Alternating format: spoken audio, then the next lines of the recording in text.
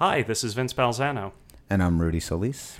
And welcome. Thank you for joining us to the commentary track on Captain America Civil War, the companion piece to Batman v Superman Dawn of Justice, the good child.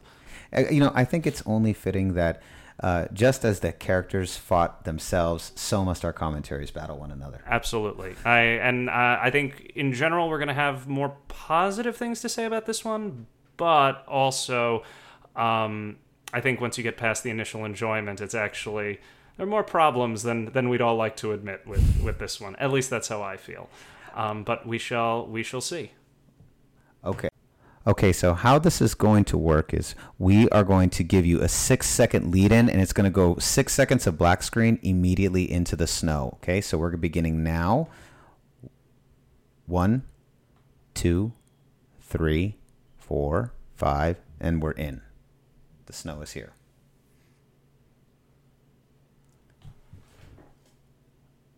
You should be seeing the 1991.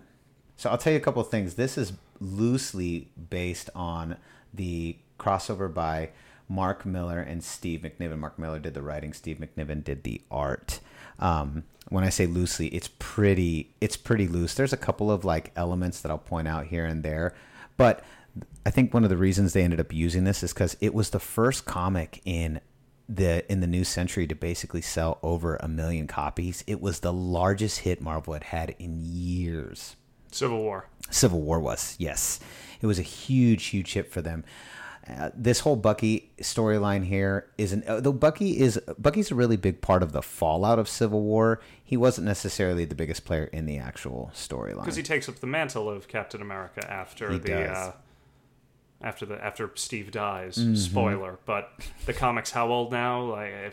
You either don't follow comics or you do and you know already. So either way, it doesn't matter. There's going to be spoiler alerts galore. We assume that you've already seen this film. Please, God, don't let this be the first watching of this film. As we said with Batman v Superman, I hope our talking over it is not your first experience with this movie.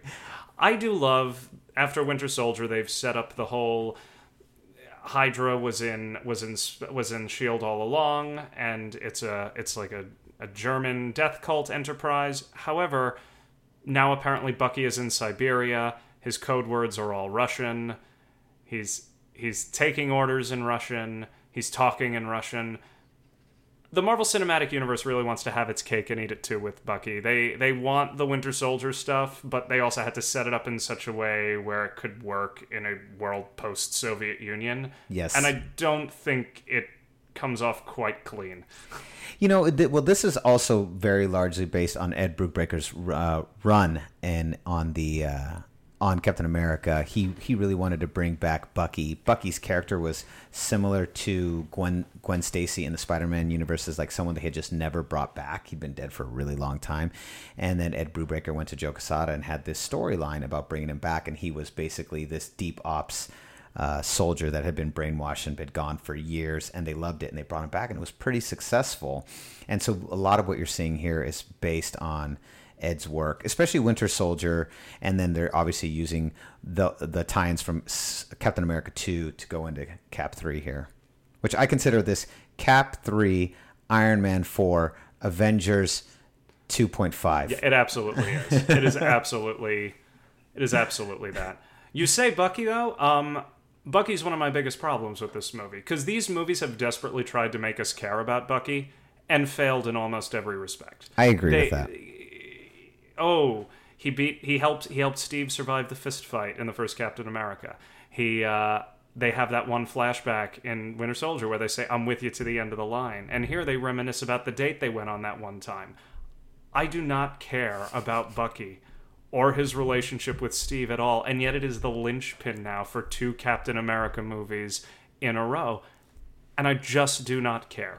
I thought the setup in Captain America 1 was a little weak if you weren't familiar with the comics. The second he fell off the train and he fell into the snow, I said, "Oh, okay, well, they're doing Winter Soldier in part 2. That's great." But I had been reading the comics for years, so... So Crossbones...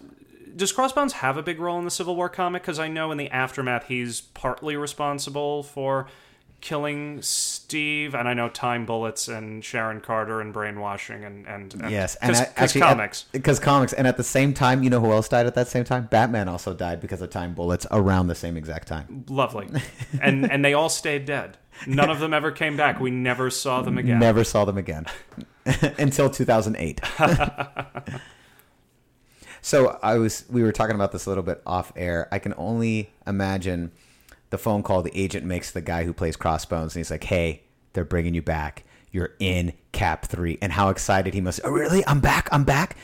And then the agent follows it up with, "Yeah, but you're dead in the first 5 minutes. I'm sorry." I feel like you get so pumped, and then there's the letdown that you're going to be killed almost immediately. I never quite got the progress, because you see Rumlow at the end of Winter Soldier. He's all burned and damaged from the fight at S.H.I.E.L.D. headquarters, and now he's turned to bioterrorism. I'm not sure why. I'm not sure who his buyer is. We never address it again. It's just, well, we got to stop Crossbones because he's Crossbones. Cool, he's Crossbones. He's great, and it's a great action scene. It's an excuse for itself. Yes. Which I'm fine with. It's a comic book action movie. You need to have a comic book. You need to have an action scene, and it's a really good action scene. It's very Bourne Identity-like, but with superpowers, and I have no problem with it. I was pumped when I saw this the first time. This is really well done.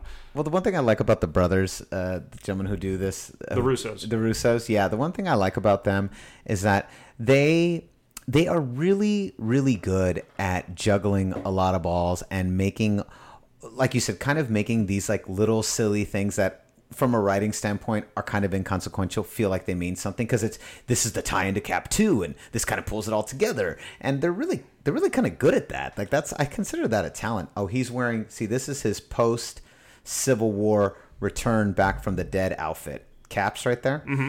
So when he comes back, he refuses to be Cap. He allows Bucky to stay as Cap in the comics, and he's basically like an agent of S.H.I.E.L.D., and this is the costume he was wearing, but he didn't have a mask at the time. Gotcha. But this entire costume comes from that. You know what helped Civil War in no small measure over Batman v Superman? Is that the Marvel Cinematic Universe makes no bones about the fact that its characters murder people. Or not murder, but they kill a lot of people in action, though. Yeah, they've never really cared. That's nearly as big of a thing. Yeah, because Captain America's a soldier. He doesn't like it. He's not quite Batfleck, who seemed to relish in causing bodily harm to people. He's a soldier. He does it because it's his job and because he has to. Yeah, you know what? And that's true. See, that's a really interesting note that no one really talks about, but Cap doesn't really have a problem with death. I've seen Cap do some extremely violent things in the comics and in the movies that I'm pretty sure those guys are dead. Yeah. Like that where he just threw the shield into that man's neck. I think he's dead. Probably. That's indestructible metal being hurled at super speed into your neck. I don't think your neck survives that. Or if it does, you're gonna be wearing a neck brace for a while. You are. Now, this is one of those interesting Ultimate Universe versus regular, because this is constantly these are there's Crossbones. This is constantly a throwback to the Marvel Cinematic Universe is much closer to the Ultimate Universe. That Falcon costume is basically what Falcon looks like in the Ultimates universe. In the Ed Brubaker comics that were running at the time of Civil War, he's still wearing like this red and white spandex suit, and he like talks to birds. But in the Ultimate universe, it's like a exoskeleton thing. Well, in the Ultimates, Nick Fury is Samuel L. Jackson, and not a white guy from World War II. Yep. Or was Nick Fury in World War II in the comics? He was Sergeant Fury. Okay. He was Sergeant Fury in his Howling Commandos, and then he became Nick Fury, Agent of S.H.I.E.L.D. Right. Here it's Captain America and the Howling Commandos, because all those guys fight with Cap in the movies, and then on some of the TV shows, Agent Carter and Agents of S.H.I.E.L.D., they show up in... Now, do you watch Agents of S.H.I.E.L.D.? I tried. I watched the first half of the first season, and I stopped. Clark Gregg is great. I love Ming-Na working. Ming-Na's great. And everyone else was fine. I just couldn't get into the story. I really enjoyed Agent Carter. Yeah, I didn't see Agent Carter. That it's seems dead to be now. The general She's consensus. on a new show, and it's basically been canceled, unfortunately. I saw that she was on a new show. I did see that. Oh. Okay, now, Cap's not dead after that, but he's hurting. I don't care how much serum he's got. That's some blunt force trauma there. Those are some heavy falls he's making. I feel like there's always a bit of a discrepancy about how powerful Cap is. I'm never really sure how strong he is. I mean, he's as strong as he needs to be. Yeah, he's as strong as he needs to be. Exactly. Like he's mortal. He can die, obviously, but where his power levels really are, I'm not sure. I don't think anyone. It's like same with Spider-Man. Spider-Man's another one whose power levels are extremely vague. Like and later in this movie, we'll see he can carry some really heavy stuff. He can carry some really heavy stuff. I think now in the Ultimates universe, what Mark Miller did I thought this was pretty smart, was that basically all the characters in the Marvel universe are on Super Soldier Serum. So Black Widow, everybody, there is some form of it. Like that explains a lot. That helps excuse a lot. It did. That was exactly what I thought it was good for. So what they're not on exactly Cap's, because Cap's version doesn't. They've never been able to replicate Caps, and I'm pretty sure they kept that in the Ultimates universe. But Falcon, Black Widow, everyone's on some form of Super Soldier Serum, and they're able to replicate it enough that they can get super soldiers everywhere, and that kind of explains how a lot of these characters, Falcon and Black Widow, are able to fight all of these characters, all these other more superpowered ones, naturally superpowered ones. This is a cool scene.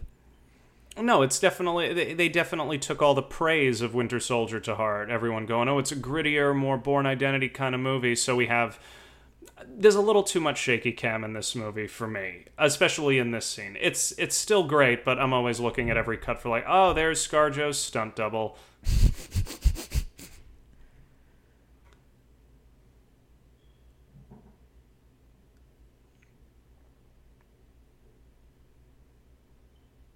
Her wig's a lot better in this movie than it was in Winter Soldier. I thought that wig was pretty good. If it's a wig, in Winter Soldier, it's definitely a wig. I'd bet the money in my pockets right now that it's a wig in Winter Soldier. Yeah, see, like just shooting people, but the movie doesn't make a huge deal out of taking lives. No, so it doesn't have that hurdle to get past. Like, it isn't one of the foundational, to my knowledge, elements of any of these characters that they won't take a life, or at least in these movies they aren't. No, it doesn't. And on top of that, I think part of the kind of going back to the Superman problem with all of that is that Superman and Batman have such strong stances against death, and it's like this major part of their moral code in the comics that I understand why it's become such a big deal. Like Captain America, they never talk about death or whether or not they can kill. They just do it. You know, he's always a soldier fighting a war. He kind of looks like, to me, like Punisher X. I don't think that's a character. I think I just invented that character, but that's what I feel like Crossbones looks like. Crossbones. Okay, yeah, he looks like Punisher X. Punisher from the year 2099. And him and Bernthal have a slight resemblance, and that's not a shot at like Bernthal compared to Frank Grillo's makeup here at all. No, but Frank Grillo and John Bernthal are both of a type. Oh, hey, we're mentioning Bucky. Remember him? He's important.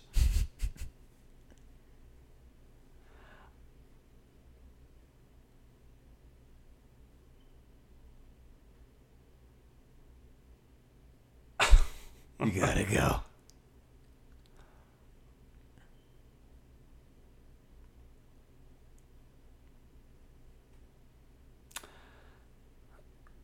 Now, of course, we needed this scene because in the comics they blow up Connecticut, right? So the comics version I loved, and I really hoped they were going to do it, but I was like, how are they going to set this up? In the comic version, there is this reality TV show that follows a bunch of young superpowered characters. Now I can't remember the name. I should grab the book. You want to grab the book? We have the book here with us to kind of go through. But so what it is, they're tracking what they believe to be some low level villain, like some hideout house. And when they go in, what they don't realize is that one of the characters in there has the it's a bunch of villains. Yeah, it's the New Warriors. So the New Warriors, they go into this reality TV show section, they fight these villains, and then what happens is one of the characters that they're fighting has the ability to like create like small like level blasts, and he blows up a school. Oh. And it's the death of all those children that begins the Registration Act. And in Connecticut. It's not even like in In a developing nation, it's in Connecticut. It's in That's Connecticut. really going to spur action. Yeah, which I actually thought that was still more powerful than this, but this gets the whole world international thing, and so I get it. Oh, you have to. You got to get that international box office. That's a very cynical view of this, but you can't just blow up Connecticut in a Marvel movie. Like everyone's going to go like, well, no, wait a minute, this is awful. This is unequivocally terrible. I love this scene, and by I love this scene, I mean I think this scene's kind of ridiculous. I fully believe Tony Stark building a holodeck to relive his past. This scene exists solely to remind us, or not even remind us, to introduce for the first time Tony's mother. He gives a PowerPoint presentation about his feelings. That's true. I like So how that he we looks can so set young, up- though. That's 80s Robert Downey. They're really this technology to make actors look younger is really coming a long way. We're a far cry from Red Dragon, certainly the opening of X-Men: The Last Stand, Tron Legacy from a couple of years ago. It looks better now. I love. You still haven't seen Ant-Man, have you? I haven't seen Ant-Man. Michael Douglas at the beginning of Ant-Man. The opening is in 1989, and they made him look like Wall Street Michael Douglas, Wow. and he looks fantastic. I thought that was really good makeup, and I'm like, of course that's not makeup. That's totally digital. Yeah. But Tony's giving a PowerPoint presentation about his feelings, just so we can be reminded he has parents. So the twist at the end with Zemo, Now, you saw that coming, Lands. didn't you? absolutely. I didn't see that there's coming. there's that fleeting detail in Winter Soldier where they say the Starks die in a car accident, and so seeing Bucky Oh. knock I off missed the car that. at the beginning of the movie, I went, and then introducing his parents for no reason, I went, okay, so that's going to come up. I don't know how, but it's going to come up. Getting back quickly to the destruction of where were they? We were just watching it. Were they? I literally do not know where they were. I think they're on Wakanda, right? Aren't they? No, there's like Wakandan people there, and that's why Wakanda gets involved. There were aid workers from Wakanda there. Got it. I love that is the event that sets it off. We had that whole fight in Avengers Age of Ultron between Cap and Hulk and everyone in the middle. Actually, that was in Wakanda, I think. Or near Wakanda or somewhere. Yeah, something like that. Or no, it was on the African coast, I think. The movie was kind of ridiculous with its... Age of Ultron was kind of ridiculous with its geography. Wakanda gets mentioned because that's where the vibranium's from that Yes. Andy Serkis has. But they wreck an entire city. And yeah, we hear Tony say, oh, can we get aid workers in there? But they wreck a whole city just to bring one of their own under control. The fact that they weren't shut down the minute that happened, then it took a much smaller amount of damage in another place while they were actively trying to thwart a terrorist event, it doesn't quite wash for me. Okay, There's so much that has happened that is actually their fault. Here's my justification: is that it was just the straw that broke the camel's back. So, Oh, absolutely. Like if you go Avengers 2, and then this, you're like, all right, this is enough, you guys. Yeah. This is like every 2 years, it seems like you're blowing a whole thing up again. Absolutely. And here's Alfre Woodard in a small supporting role. She is actually playing Black Mariah on the Luke Cage TV series. Is she really? She is, and she's fantastic. She acts the crap out of a very underwritten role on that show, and she's fantastic. I think this scene is fantastic. This scene right here, I think she's brilliant in this. Really, really just nails us home.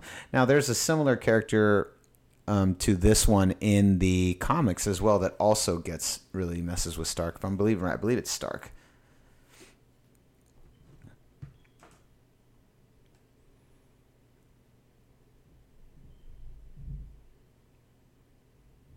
The movie works better if you look at it as part of a longer series, and in part that is what they're kind of designing. The problem is it's hard to keep the emotional thread between movies because it's 2 years between each of the movies, so it's really hard to stay emotionally invested. But if you look at this movie as the culmination of Tony saw space, Tony was suffering from PTSD, Tony created Ultron and almost wrecked everything, Tony apparently has lost Pepper Potts. Yeah, he's hanging a little by a thread. He's trying to keep it together, and that isn't really borne out in this movie. Like, you don't really see most of that journey in this movie. But Robert Downey Jr. is such a good actor, I'm willing to take the journey with him anyway. but that is very much how comics are at this point. Like they really have become, the Marvel movies are truly, truly live action comics. It's the same thing with comics. Like if you read Civil War, if you were to just jump into Civil War, the whole New Warriors subplot about there being a reality TV show, you'd have no preconceived notion about that. The thing about this Registration Act had been building in the comics for about a year leading up to it. So it's the registration. It was in Nigeria. Sorry, they were in Nigeria. That's where it is. Like this plot had been building, similar to this, had been building in other storylines. If you come right into Civil War, you'd be like, okay, well, I mean, they reference things that happened in issues prior, and you're not necessarily always cognizant of exactly what's going on, what exactly they're referring to, which is kind of similar to where the movies have gone, which is, it's interesting because I mean it's really interesting to see how much they have really replicated the formula of comics with live action film, and so far nothing else has really been able to do it with any real success. I mean, DC's trying, the jury's way still out on that one. Yeah, though they're leaning towards the negative, that jury. My issue with them, I agree to the extent that I've read comics and I'm familiar enough with them to see that they are replicating that feel for the movies, but I feel that's one of those form content things. I think you can do that in a comic book where you have multiple titles and they all feed into a larger picture, and you can see page 23 in issue 9 of this other book to fill in the gaps, but you don't have to if you don't want to. This is a movie. For me, ideally, and I realize, yes, there are of course exceptions to that rule. You have stuff like Lord of the Rings and a few others that told a complete story over multiple movies, but I still kind of want a movie to be able to stand dramatically on its own legs. I don't want to have to how dare they make me work. I don't know. That's not what I'm getting at. There's just so much that's assumed and so much that I have to bring to it. So the movie's just like, well, we don't have to actually do any of the work of setting up the conflict and the characters and all. And yeah, that's inherent with sequels, but since this is spread so much over such a long period of time, over multiple movies, I don't know. For me, just the emotional investment doesn't carry from movie to movie. I still enjoy them, and I enjoyed this movie quite a bit, but I had to read and I had to think about it. I had to have things explained to me, not plot details. I understand the plot. The plots in these are actually rather easy to understand, but that tone. This really is Tony hanging by a thread. This is if you actually think about everything he's gone through up to this point, it kind of works, except then you actually look at this movie and a lot of it doesn't gel with that characterization because, we need to protect the innocents, we need to keep ourselves in check. How am I going to do that? I'm going to recruit a child to fight in this battle at a German airport later in this movie. That doesn't completely wash with everything. And then, I don't care, he killed my mom. Okay. See, that one, I know. You really struggle with that one. I love that one. I thought that made perfect sense. If you kill my mom, I am killing you. I like how in all these examples, all but one of these are things the Avengers did not cause.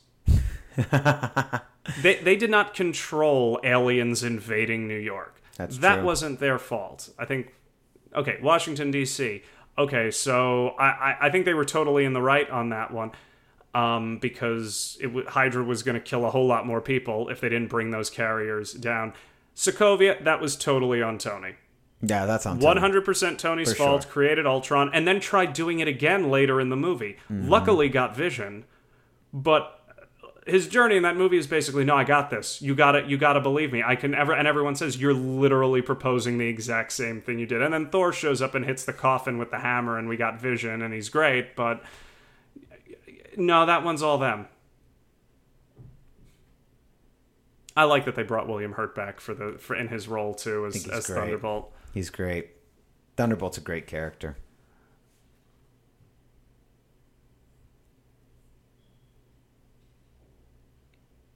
Mr. Ross, General Ross.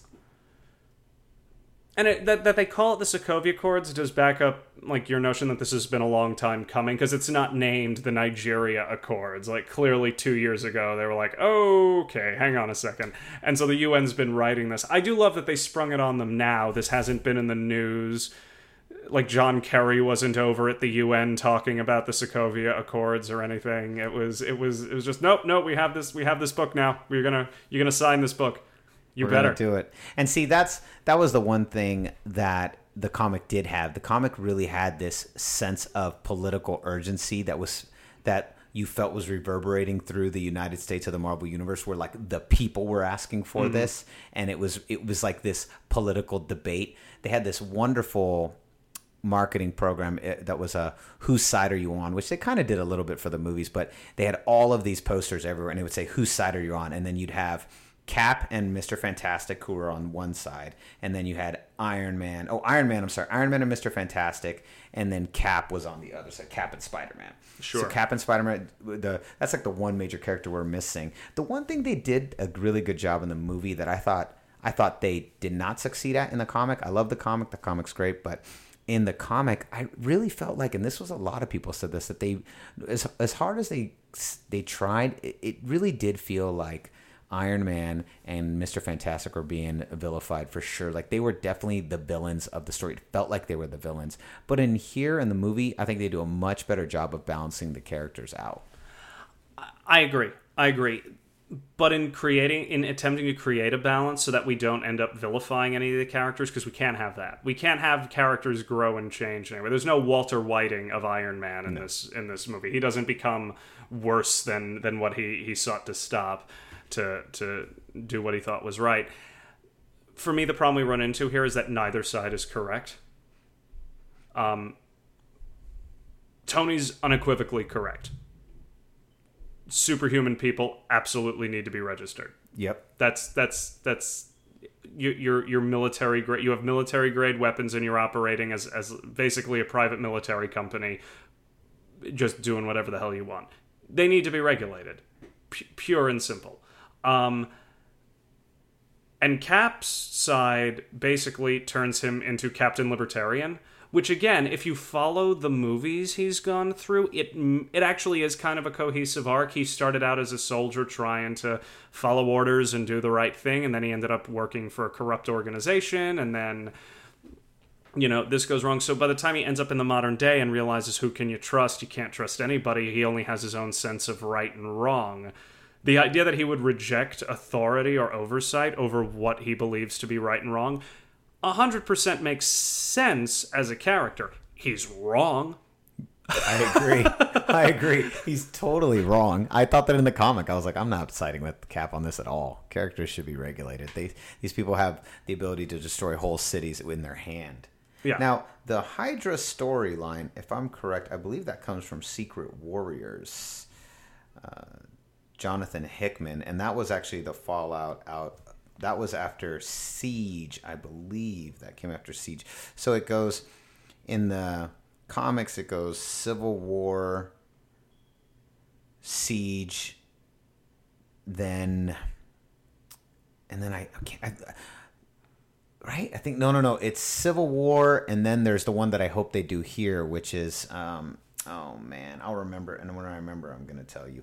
But in the comics, there is this book Jonathan Hickman does. It's Secret Warriors, and in Secret Warriors, Nick Fury finds out that Hydra that S.H.I.E.L.D. was just a faction of Hydra all along, and he's been working for the bad guy from day one. Gotcha. And that comes from Secret Warriors.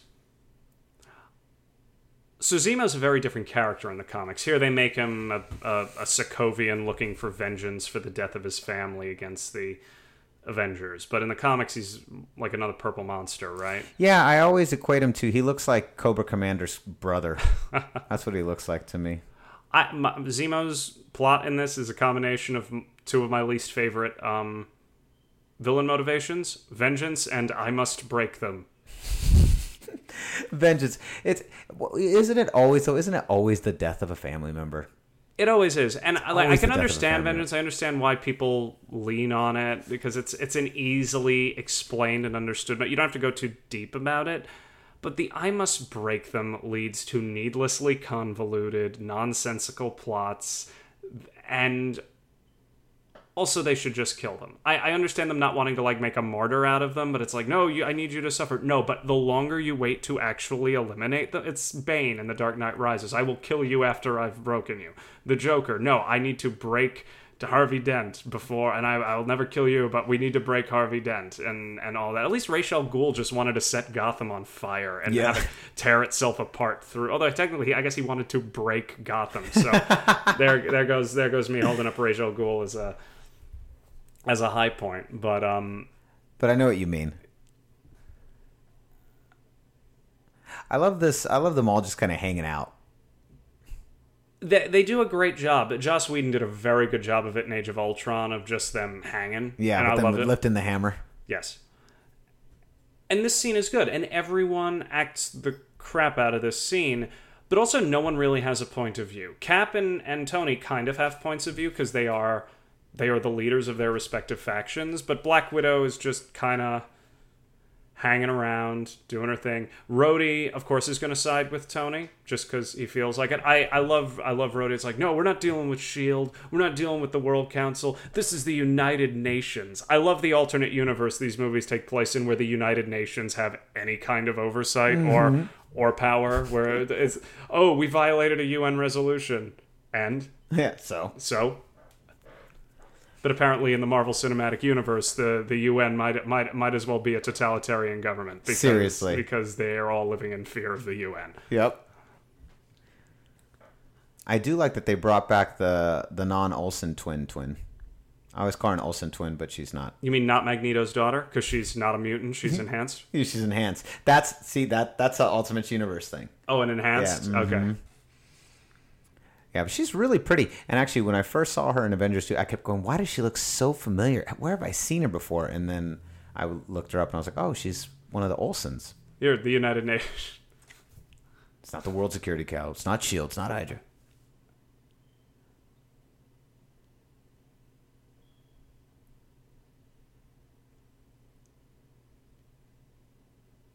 Yeah, Tony chose to do that.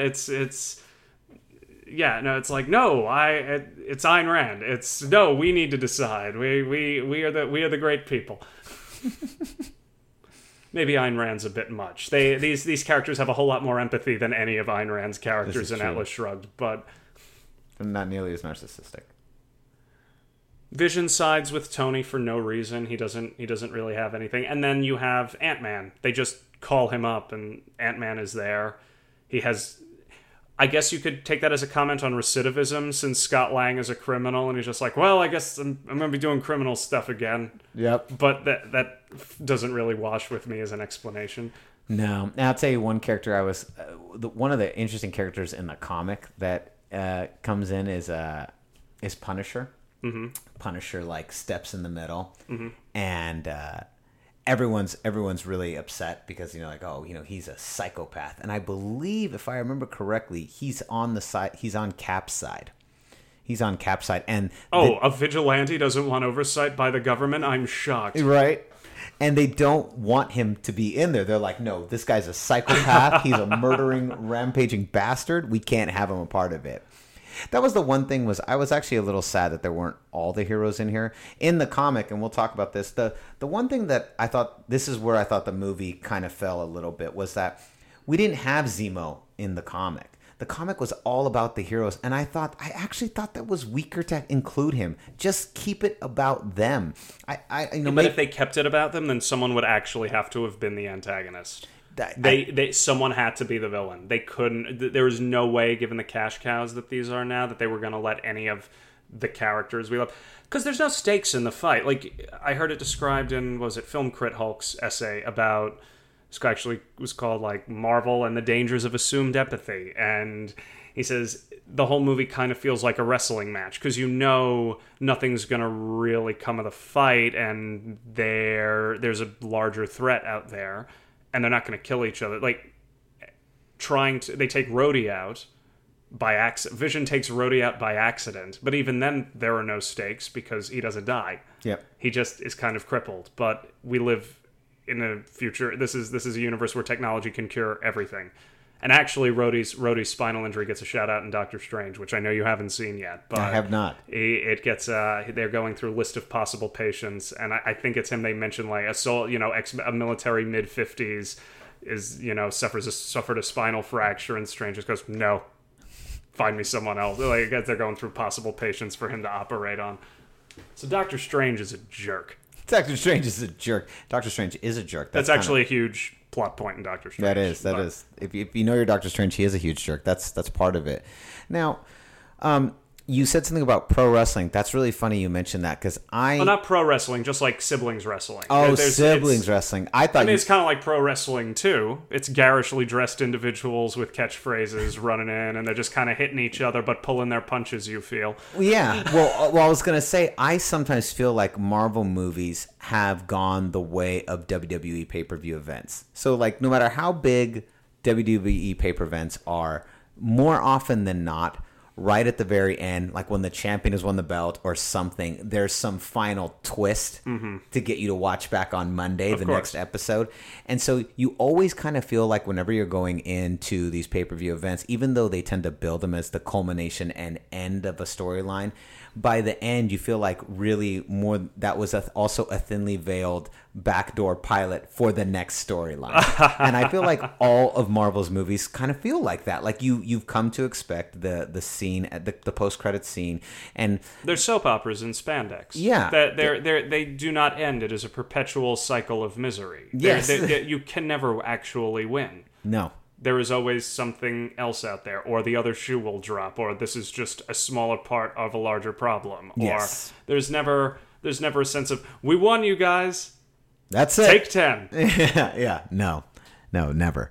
And I think that sometimes what that does, in particular with, I thought Avengers 2, which is, I had heard this complaint from a lot of people, was that it just, the stakes felt so low because you already knew Avengers 3 and 4 were coming. You already knew Thanos was the big baddie that they were going to have to face, who wasn't really featured in the film. And so the stakes of the story were just kind of low. And so you kind of get that sense a little bit with some of the Marvel movies. Now, I'm not bashing Marvel. I think Marvel's fantastic, and I love these movies. But I think they're tons of fun. Let's like... we're not having the opposite problem that we had with Batman v Superman, where we didn't like the movie, but we loved everyone involved. Yes.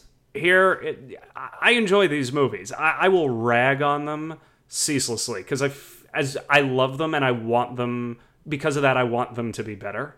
Mm-hmm. But I enjoy the heck out of most of these movies. That's not a problem I have. I saw this movie twice in theaters. This movie's great. I think Civil War is fantastic. I was really excited for this. I actually was positive that this was going to be Avengers 2 or 3. I was excited that they popped it in. It made sense tonally to keep it as a Captain America movie too. That made sense to me. But I originally, when they right after Avengers 1, I thought for sure Civil War was going to be either Avengers 2 or maybe 3, like maybe take it down another notch. But they definitely plant the seeds of this in Avengers 2 because Cap and Tony do not get along in that. Which also makes the line in this movie where Cap goes, sorry, Tony, but he's my friend. And Tony goes, so was I. I never got the sense that Tony and Cap were really friends, just co-workers. Yes. There is no great friendship I ever get from Tony and Cap because they disagree on everything. They're set up to disagree when Whedon introduces the two of them together. Mm-hmm. All they do is argue with each other, and they team up to fight a greater threat. But I feel like in regular life, those are not two guys who would... as characterized in the movies. I don't read the comics. Even in the comics, there's oh, here we go. Oh my god, I'm drawing a blank. Who plays T'Challa in this? Oh my gosh. Jackie Robinson. Yes. James Brown. Here we go. Why can't I... I cannot remember his name. We're totally losing our I'm losing my mind. Street cred.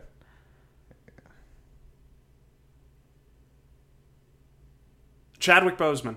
It's Chadwick Boseman. Yes. He's great as Black Panther. They give him nothing really to do because he also just wants vengeance. Mm-hmm. These movies really are self-perpetuating cycles of vengeance. I'm amazed not everyone is dead from vendettas. I want Avengers 3 just to be everyone settling scores, and at the end of the movie, everyone is dead, and they just need to recast everyone out of the multiverse. We just move to Earth 92. We just moved to Earth 92. So do you find it slightly weird at all that Cap is now hitting on his not girlfriend's niece? Only because Sharon and Steve have been dating in the comics forever. That's why it's totally like I don't even really think twice about it. I don't know if did he have a relationship with Peggy? Peggy in the Ultimate Universe ends up marrying Bucky. She ends up marrying Bucky and then passes. In the comics, I guess he did date. But did he date Peggy in the comics? I guess he must have. I'm trying to remember if he did or didn't. It's been a while since I've read current Marvel.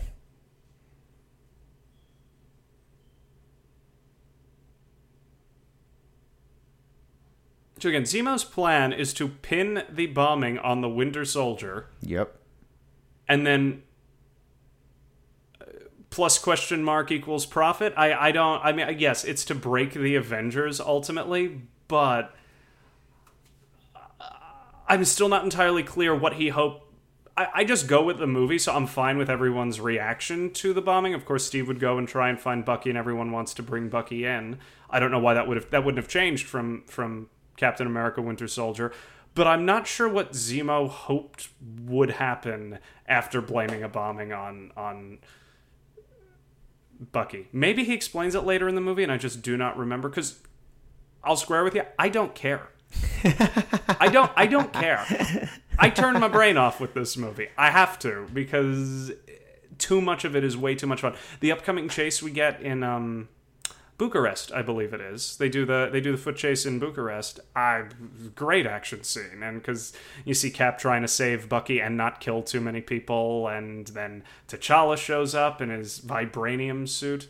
In the comics, is it vibranium or adamantium? It's vibranium in the comics as well. I believe I feel like sometimes it's retroactively become vibranium. I could have sworn when I was a kid that Cap's shield was made of adamantium. T'Challa, world's worst delegator. Worst delegator. I will kill him myself. That is the royal leader of a country personally donning a literal catsuit to murder someone. If only all our world leaders conducted themselves similarly, we'd live in we live in an interesting world already. The world would be a hell of a lot more interesting. It might be far more terrifying. I think Incognito Steve is my favorite Steve. The baseball cap and the aviators and the leather jacket. I don't know. He's still probably 6'3" and built like a brick shithouse. So I don't know who he thinks he's hiding from. But look, Falcon has adopted the same outfit, but with matching burgundy cap. Yes. Well, they're like those couples who dress alike. Yeah, they are. They really are. They really are. Yep. And these two, they're totally friends because they had the same jogging path in the last movie. That's how they became friends. That's why they're best friends now. Yep. But you buy this relationship more. Because I've actually watched them engage in some manner outside of, hey, do you remember that time Bucky saved me from an alley fight? And then I surpassed him in virtually every way and he fell out the side of a train and I was sad? Yeah, I like him and Falcon a lot more.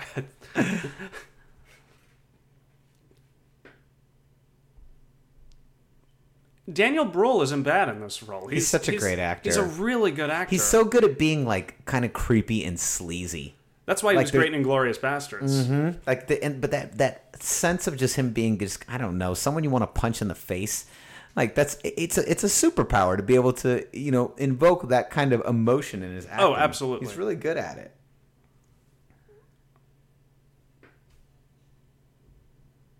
And I love an important part of his plan is charming the chambermaid of this Vienna hotel.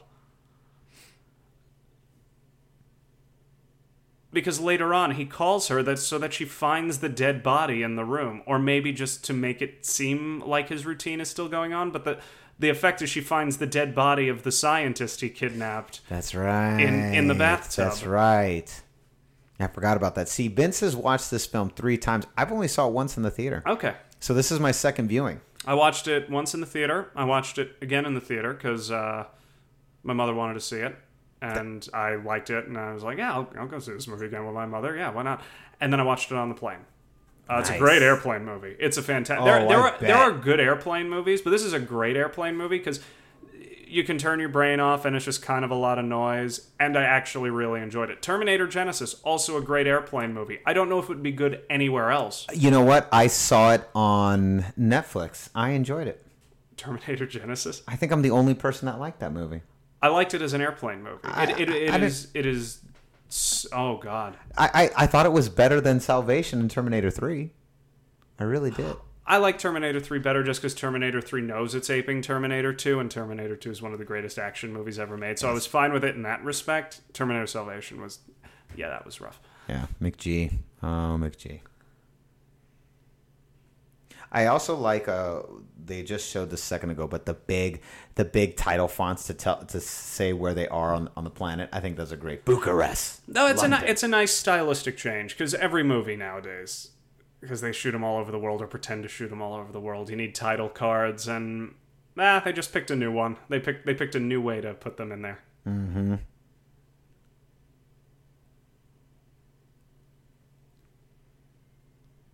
Hey, remember me? We were friends. We went out on a date, not with each other. It was a double date with two ladies. But you remember. But you remember, right?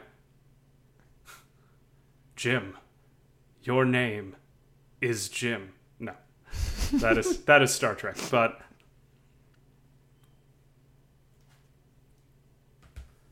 do the comics explain the science behind Bucky's superpowered arm, or do they just go super soldier serum and robotics? No, it was when the Russians salvaged him. It was basically ripped off, so they had to give him a new arm.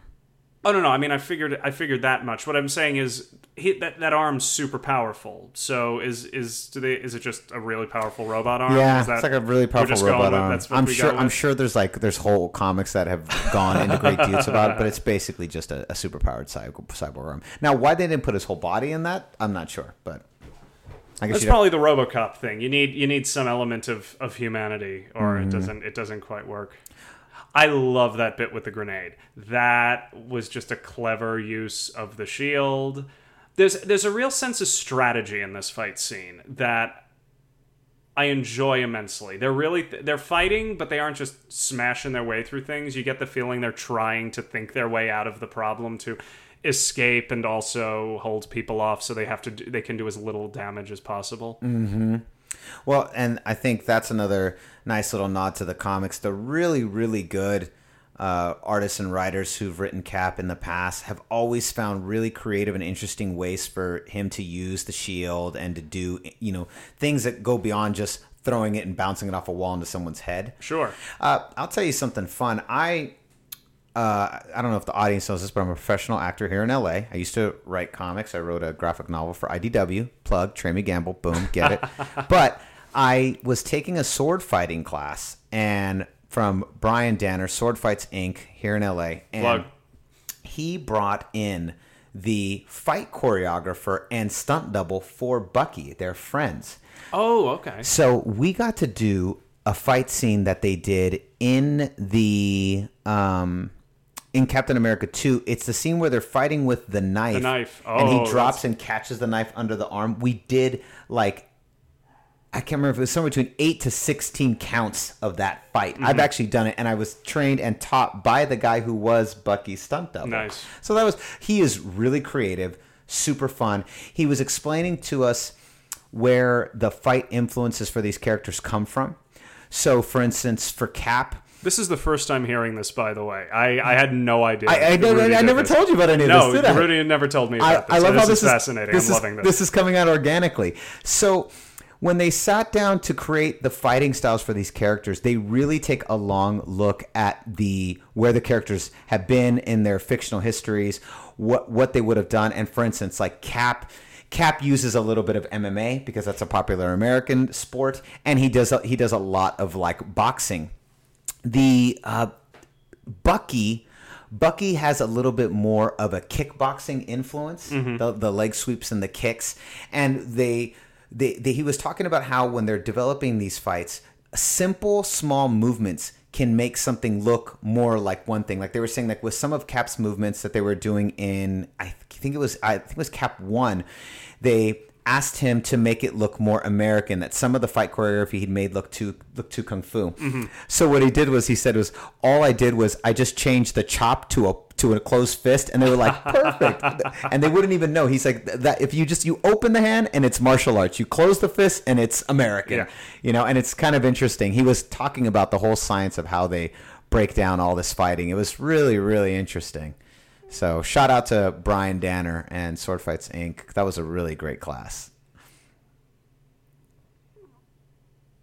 Would landing on the shield... That is not the first time Cap has landed on the shield to survive a great fall. Would landing on the shield... Yes, the shield is catching a lot of the brunt, but... Well, I guess... No, it's vibranium. It absorbs all the shock, so he'd basically be fine. Just like how he put it on the bomb. Yeah. Mm-hmm. Oh, I get fine. Because, comics. Comics, yeah. When Bucky... There's a great moment I love. I love this chase. I love this chase, is too. A great chase, but I believe I cheered both times when Bucky steals the motorcycle in this scene. It's just... It's on the level of Legolas jumping on that horse in the Warg fight in Two Towers. Now, see, here's one of the great parts about having only seen it once. I don't remember, so this is going to be only my second time seeing it. I don't remember the bike scene, so now I'm going to be seeing it again. Black Cat, I feel like... Oh, well, no, this is true. Black Cat basically, in some ways... It's not Black Cat, it's Black Panther. Black Panther. Black Cat is very different. Black Cat is a woman and a thief. No, Black Panther basically took the place of Spider-Man. Yes, in this one, until they got the rights back. And as soon as they introduce him, I'm going to go on a big, long tirade about why Spider-Man needed to be in this movie and why he needs to be part of the Marvel Universe. Spoiler universe, he did not need to be in this movie. This movie was not written... Here we go, hang on. Boom. Oh, yeah, that is really good. No, Spider-Man did not need to be in this movie. We can talk more about it when we get to it. But he was clearly plopped into this movie. That being 100%. Said... It was great. I mean, it was fantastic. You have to admit, it's one of the best plot stuffers ever. Yes, but this movie could have been 2 hours long if they just cut all the Spider-Man out of it. But we needed Spider-Man, and they had to leave us in suspense over whether or not Spider-Man was going to be in the movie, because probably they didn't even know. No, they until didn't. A certain point. Yeah, they didn't know. And again, this is the king of a sovereign nation violating the sovereignty of Romania to kill his political enemy. Mm-hmm. Or not his political enemy, but to kill a terrorist. An assassin. I love the car behind them. The action scenes in this are great. The Russos really do a great job. They do. Action scene... until later in the movie when stuff starts really feeling CG. But, out of necessity, of course. But... As sure as I'm as loaded as this probably is to the hilt with computer stuff, they do it in such a way that it still feels very visceral and very real, so you're not taken out of it by stuff that feels cartoony too much. Later on, when we get to Giant Man and some of the stuff at the fake airport, but I'm so caught up in the fun of watching these icons wrestle with each other or roughhouse rather, because that's what it is. The symbolic unmasking of Black Panther, which is a little bit reminiscent of Spider-Man unmasking in the comics. That was a huge deal in the comics. And then Spider-Man sold his marriage to the devil to save Aunt May from cancer, and the universe forgot his secret identity once more. Completely forgot. Because comics. Yeah, why not? I like the relationship they try to build between Wanda and Vision. I don't quite get it. Are they saying Vision has emotions? I guess they are, because that's what it leads up to, because it's concern for her is what distracts him, and he cripples Rhodey later in the movie by accident, but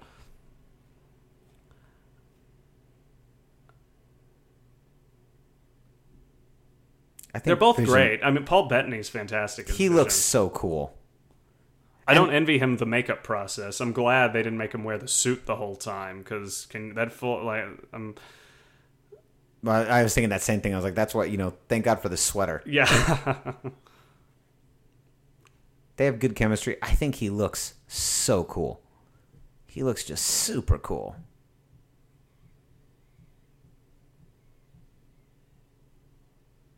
I'm still trying to figure out from a legal standpoint, how Marvel got away with this. I know she's enhanced, but she's Scarlet Witch and Quicksilver. It's because they appeared in both. So they existed in a gray area that allowed both to be used, each to be used by X-Men. The trade-off is you cannot use the word mutant in the Marvel Cinematic Universe, and in X-Men, I guess they just can't refer to the Avengers at all. Yeah. But I think that's, to my understanding, the gray area. Because they both appeared in X-Men and the Avengers, they could both be used. No, but I'm saying, how are they even used in the Avengers? Now, here's what I'm wondering. They're the result of experiments performed by Strucker. No, but I'm saying, but legally, like, I understand that they're changing the origin of the characters, but technically they're just changing the origin of characters that are clearly part of and considered to be part of the X-Men universe, which is what Fox has the movie rights to. Mm-hmm. Here's what I'm wondering, though. I'm wondering if they go, well, no, this isn't Scarlet Witch and Quicksilver from the Marvel universe. This is from the Ultimate Universe. But even in the Ultimate Universe, they're still the children of Magneto. So, I don't know. I just wonder how they just can't make any reference to mutants or Magneto or any of that. Could they have a Wolverine if they wanted and just make him a super soldier? No. Is that he's too big? Oh, Wolverine's way too big. Wolverine's like it's like him and Spider-Man are two of Marvel's biggest characters, right? Mm-hmm. For a while they just put Wolverine in everything. Wolverine's still in everything. I, for the record, do not like Wolverine. Yes, you and I have discussed this on more than one occasion. Are you excited at all for Logan, though? I am excited for Old Man Logan. It looks interesting. Similar to Civil War. It looks like it's extremely loosely based on the comic that it comes from. Also, coincidentally, written by Mark Miller. Also drawn by Steve McNiven. So, but yeah, I'm excited. It does look interesting. I thought the first two were atrocious.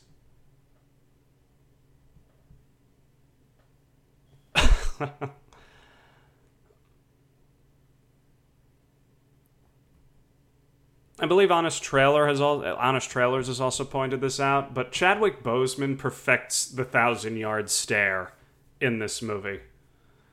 Who does? Chadwick Boseman as T'Challa. Just every profound moment of dialogue is just him staring off into the distance, monologuing about his dead father, or the significance of the Black Panther, or seeking vengeance, or joining your fight.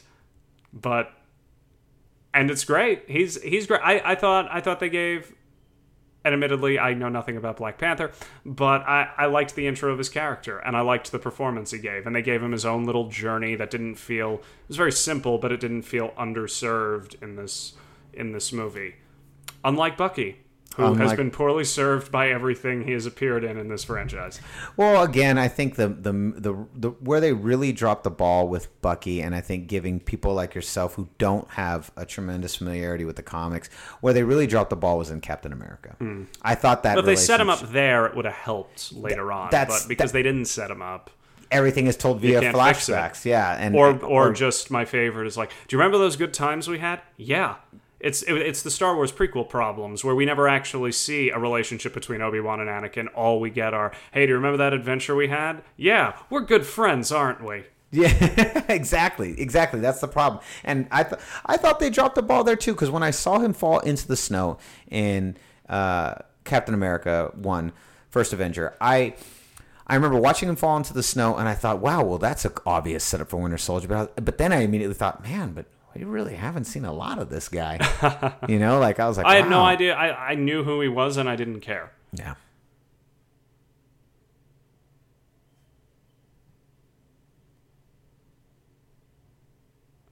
It's the government's property, but I thought they're a privately funded military group. Does that mean the military just confiscated? I believe it if the military confiscated it, but the whole point is that they're privately operated and funded by Tony. Yeah, because he's not part of S.H.I.E.L.D. anymore. They broke off from S.H.I.E.L.D. Well, because there is no S.H.I.E.L.D. anymore. Yeah, there is no S.H.I.E.L.D. Yeah, you're right. Unless they've rebuilt it in the TV series, which I wouldn't know because I don't watch it. I don't know either. I am curious as to how they have an Agents of S.H.I.E.L.D. without there being a S.H.I.E.L.D.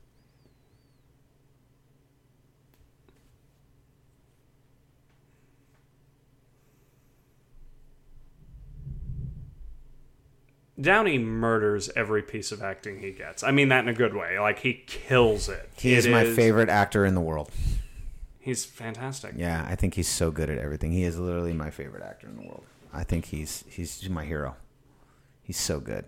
There's just an undercurrent. He's trying to be charming, but there's an undercurrent of frustration in everything because he's pissed, but also, and I love the exchange here where he mentions, I knew your father, and he's like, oh really? Because I didn't grow up hearing about that all the time. Just like the resentment that Cap went on all these adventures with his dad, and he barely knew his dad. Mm-hmm. Which if we've actually seen more of his dad and him interact, that would be great. But all the Howard Stark we really get of Howard Stark in his prime is on the TV shows and in First Avenger. Now, obviously, no, I would say, do you know where in the comics his father is? No, I have no idea. Is he not dead? Coincidentally, Jonathan Hickman, again, one of my favorite comic book writers who wrote Secret Warriors, that was where they found out that S.H.I.E.L.D. was part of Hydra. Mm-hmm. Tony Stark's dad, Howard Stark's, right? And they just mentioned his mom. See, she's a character. She's important in this movie. She's been mentioned again. Yeah. Yep. And there's the mentioned 1,000 times. But sorry. No. That's okay. So Reed Richards' dad and Tony's dad were secret agents of S.H.I.E.L.D. Mm-hmm. And the reason they've been gone this entire time is because they've been traveling through different times and dimensions, saving the universe. That's where they really are. Comics, ladies and gentlemen. Comics. Now, see, in Hickman's story, it's called The Secret History of S.H.I.E.L.D., and you see these two characters because he actually shows Reed Richards' father leaving him as a child in his Fantastic Four run, and you're like, okay, that's kind of cool. And then he comes back to it in here, and they're literally traveling the universe, traveling different time portals and dimensions in Earth, saving the universe, and they're on this secret mission for S.H.I.E.L.D. Like, I really hope that at some point in the movies, that's where they really are. I think it's so good. Well, no, they quite definitively kill Howard Stark. That's true. Movie. I forgot. You're right. He gets his face bashed in by mind-controlled Bucky. Which makes it totally okay, but I don't think it does. I still think, I know it wasn't him, but it was him. I don't know. I have a real moral conundrum with that. Where do you stand on that? Oh, was it actually Bucky who killed him? Well, should Bucky pay for the crimes that he committed under mind control, or is it like being absolutely temporarily not. insane? Absolutely not. No, absolutely not. And the movie definitely comes on that side. And Cap comes down on that side. And again, the only justification this movie gives for Tony losing his shit is he killed my mom. Yeah, his mom.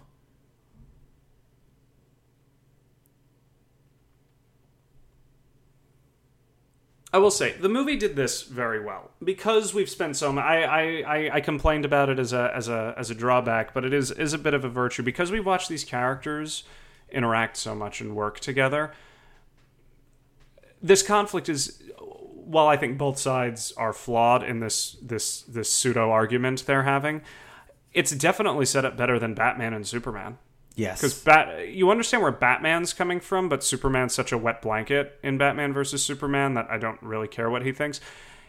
Here it's at least set up as a genuine difference of opinion between people we know and have interacted with each other in a significant way, whereas Batman is trying to avoid calamity, which is fine. They did a great job of setting up Batman's motivations in Batman v Superman.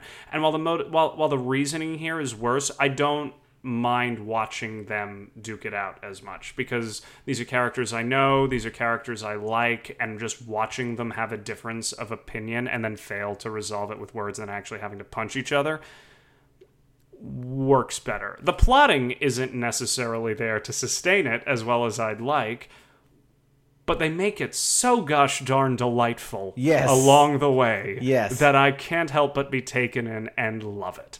Well, and that's the thing. The whole plot to Civil War, even though this one has different reasonings for it, this whole idea of superheroes, it's really simple. The whole idea of superheroes being monitored and superheroes needing some type of government regulation, and some characters being for it and some characters not being for it, and then that forces them to come into physical conflict based on the tension and what's happening.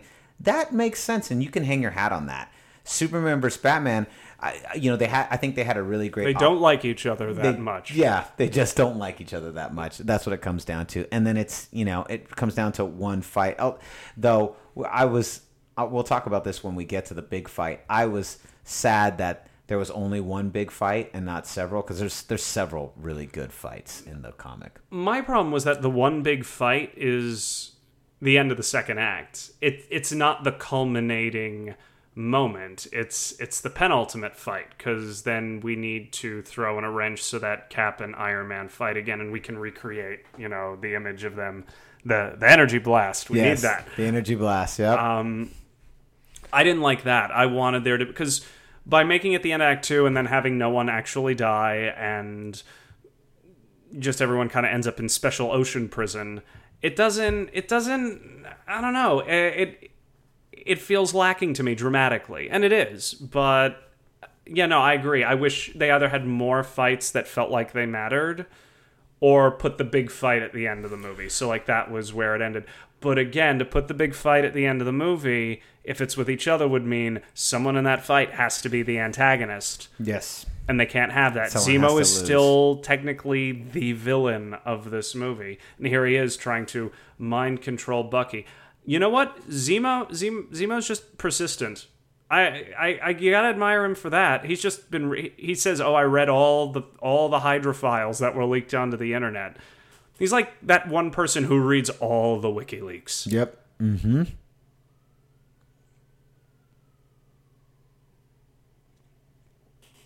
Could Bucky not tell them, guys? I'm programmed by trigger words. You need to deprogram me. You know what? I retract that complaint. He hasn't had much time to talk to anybody in these movies. No, so. No one's interested in talking to him. They all consider him a terrorist. I thought this scene was super cool.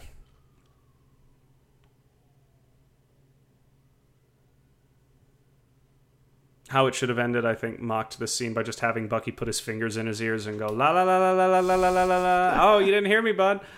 I didn't hear you.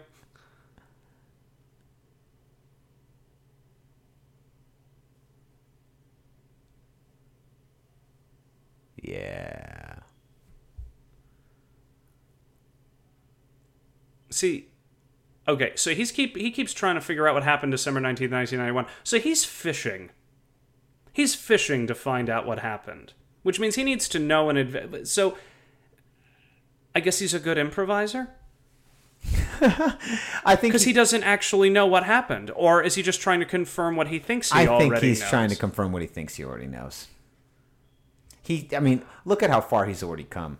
I definitely don't think that. Oh yeah, this is great too. Yes. Yeah, the Russos are really good at fight scenes, and you're right. This whole shaky cam thing, I feel like really, really found its home with the Bourne Identity series, and I honestly thought the Bourne Identity fight scene suffered so badly because of how bad that shaky cam is. That was really only 2 and 3, but those were the two everyone loved. Like everyone loved too. The first one's a bit cleaner. Yeah, because Paul Greengrass shot all of. But you couldn't see a single punch thrown in part 2. No, I felt like I couldn't see anything. I didn't even know what was happening half the time. That's why I love John Wick. John Wick is clear. Such clear fight choreography. I want Nick Fury to ask Wick to join the Avengers. I really do. I'm really waiting for that scene. I will say, Zemo's obsession with what happened in December of 1991 does help Civil War to avoid, and I'm complaining about the end of Act 2 versus Act 3, Civil War doesn't have the Act 3 problems that a lot of the other Marvel movies have. No, it actually amps the ante. It keeps the conflict grounded. It isn't, we have to stop a bright light in the sky again, which I'm very grateful for that. Because they have the red herring of the other super soldiers in Siberia. Yep. And then they turn out to be not a factor at all, so that Cap and Iron Man fight each other. Again, I'm never going to be 100% okay with, I don't care, he killed my mom. But the fact that they keep it between, the two characters who've been conflicting the most in this movie, as opposed to, oh, we just got to fight a big bad now, we're going to forget everything we've said. It keeps the through line a bit clearer and actually pays it off in a significant way. Yep. And what you mentioned, red herring, it it's structured in such a way that almost feels like every other Marvel movie, and then it twists and on then itself. it really does subvert those expectations in a way I really enjoyed and really appreciated. Yep. And then what the one thing it also did really well that I thought it succeeded is that while we did not get another big fight from the superheroes, we got this brutal battle between our two biggest gnarly. Marvel superhero stars. It's PG-13 gnarly, but you still, the way they shot it and cut it, and Henry Jackman's score, it's really uncomfortable. And then nothing comes of it. No. Because then Cap says, sends an I'm sorry note to Tony at the end of the movie. So, Zemo didn't really break anything. They're fine. Now here comes the scene all the ladies loved. No, I have friends who are like, oh my god, I mean, hell, it's damn impressive. Whoever you are, just him grabbing on, but him just pulling a helicopter back to the landing pad through strength. It's fracking awesome. I saw Chris Evans about 3 or 4 weeks ago. He was where'd you see him? I saw him in the Promenade Center where Crunch Gym is. Oh, okay. So I saw him in the Promenade Center there. He's fucking huge. Oh, I believe the dude is. Look how big he is. He's so big. He's gigantic. With my arm, I will stop you with my arm. And actually, do you know what I like about his workout regime? Is that he actually got huge. It's not like a lot of guys you see him like bodybuilding today, and it's like they get shredded, but you wonder, like, are you eating enough? Yeah. Chris Evans, I believe, is eating everything that isn't tied down and getting... Has to be, right? Yeah. He has to have like a 3,000 it's not just calorie It's diet. not just low body fat. Like he's bulked up. Mm-hmm. And into the water. They wonderful use of sound and lack of sound. Like they'll take it away, or that high pitched sound that came from the bomb, or the music stops and then they go into the water. I love the use of sound and non-sound in this movie. The Marvel movies are uniformly very well made. I haven't seen a poorly made Marvel movie yet.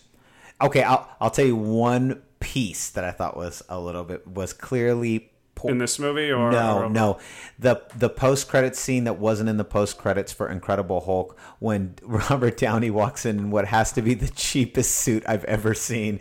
It just was so cheap. He walks in with this suit, and it's so funny because I watched those films very close together, and he's in these like beautiful, gorgeous suits in Iron Man, and then there's Incredible Hulk, and he is in this god awful. It's like they were on like the Universal Studios lot or something, and they're just like, "Hey, we need navy blue, a white shirt, and a tie." Stat. And I don't even remember if the suit was navy blue, but I remember he's just in they this couldn't loan one between productions. It looks so cheap, and not a lot of people have noticed that. But my friend James, who owns the comic shop Isotope in San Francisco, like the biggest, coolest, raddest comic shop ever in the world, and it's huge. It's a real big, influential comic shop. All the pros go there.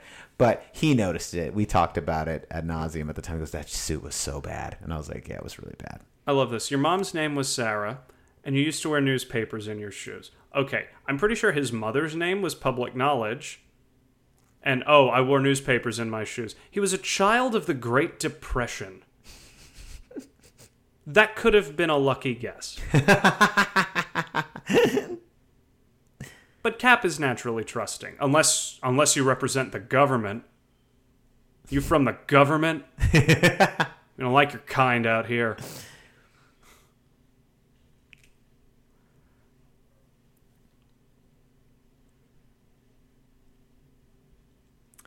So the big battle, we'll talk a little bit about this more later. Remind me we'll talk about where the big battle takes place. In Leipzig, I think.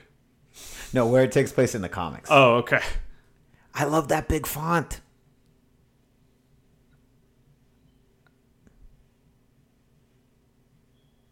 Oh. Yeah, no, I saw the twist coming, that we kept that it was the same car crash from the beginning of the movie, and then, yeah, I don't know, it made sense to me watching this movie. Yeah, you just called it. I didn't know. Oh, so in the beginning part, the scene of Bucky escaping is kind of the substitution for when they first capture Cap. Mm-hmm. They bring Cap in at the beginning of the comic, and Cap has to escape the SHIELD headquarters. Uh-huh. The final moment, he jumps onto a fighter, like a fighter plane, like some giant plane, like God, running a blank on it, like the kind of planes they fly in Top Gun. Sure. And he jumps on one of those, and he instructs the pilot to keep flying. And it's Cap. He's not going to say no to Cap, but it's this amazing scene of him like basically beating the crap out of like hundreds of SHIELD agents. Yeah, this is a wonderful subplot that goes nowhere, but it serves the greater purpose of getting Cap and Iron Man to fight. I love this subplot because I knew exactly where the story was going. I thought this was all the big trap. At the end, Cap and Iron Man were going to turn together, join forces, fight these 12 or whatever the remaining these super soldiers are, and save the day. And it totally didn't go there. Because I thought that's where it was going to go. Because every Marvel movie I'd ever seen does that. Because as we've said, they're never going to allow anyone to actually be the bad guy in this, not one of the heroes. So it's going to turn out they've been manipulated all along, and they're all going to have to throw up that. The fight at the airport's going to be the end of Act 2, and then they're going to fight a big bad later on. Yep. And then, no, they definitely pulled the rug there, and I liked that they did. I did too. I thought that was really good. Like we talked about, definitely easily the best third act of any of the movies I've seen so far. Not that is a very high bar to clear. Act 3 of Marvel movies are terrible. Atrocious. Well, if it's I don't want to bash, but I will say I thought the final pages of Civil War were a little weak. It's a little. Doesn't he just surrender? Hammy. Well, he sort of surrenders. He gets tackled by this fireman, a guy dressed in a fireman suit, a guy dressed in a cop suit, and like a teacher. I say this like they're extras or something when it was comics. But like he gets by all these basically civil servants from New York grab him, and it was supposed to be symbolic of of his civil duty and stand down, and I just thought it was so corny. And let me not walk it back. Plot wise, I'm very not keen on a lot of the Act 3s in the Marvel movies. Like they're fun action, but the keep going plot doesn't quite bear them out ever. It usually just ends up being, well, I guess we're just gonna attack stuff, which is why I tend to like the more simplistic. We have a dog bark. Let me go stop that dog. You keep going. That's why I tend to like the more simplistic ones. There's only a few of those. Part of me really loves Thor: The Dark World, though, and I've said it before. Thor: The Dark World sets itself up. It says, hey, there are elves in space, and they want to wreck stuff. And then the movie drops the mic, and that's the entire plot of the movie. There's really not much more complicated going on. So when you get to the third act, that's just a lot of action and noise. Why? Yeah, that's exactly what the movie promised all along. Whereas you have Iron Man 3, where it sets up the whole post-traumatic stress disorder that he completely gets past very quickly in order to fight the criminals at the end. And I could go on and on and on. But Spider-Man's about to get introduced, so we need to talk about Spider-Man. Queens. Okay, so this is why he needed to be in this movie, Vince. All right, here we go. It's because Spider-Man is the heart and soul of the Marvel Universe. He is the heart. He's the heart. He really is. He's the heart and soul. He's been described in the past as like the voice of innocence. He is the voice of youth. He's the voice of wonder. He's the heart. He's the heartbeat of the Marvel Universe in a way that no other character is. He's the conscience of the Marvel Universe, and it really isn't about the character. It's more about what he represents to the moral compass of the Marvel Universe itself, and that's why he was such an integral part to the Civil War storyline in the comics. But more importantly, what he represents, it's why he needed this. It's really not even about Civil War, the movie. It's about the fact that he just needed to be back in the Marvel Universe. Like, Spider-Man has to be part of the Avengers. Spider-Man has to be in the Marvel Universe. He's so central to the emotional compass that is the Marvel Universe that you can't not have him be in the Marvel Universe. I can deal with the X-Men. I can live with that. It doesn't, I don't like it, but I can live with it. But you can't live with it. You can't have Spider-Man not be in the Marvel Universe. You can't. It's just not. It just doesn't work, in my opinion, at all. Doesn't. Okay, so I don't disagree with you on any particular point. But However, okay, I don't read comics. Yes, okay, I can believe everything I know about Spider-Man. I can believe him being the heart and soul of the Marvel Universe. But he wasn't set up for this. He's purely dropped in. And I think considering he was dropped in, they did a very admirable job with the character.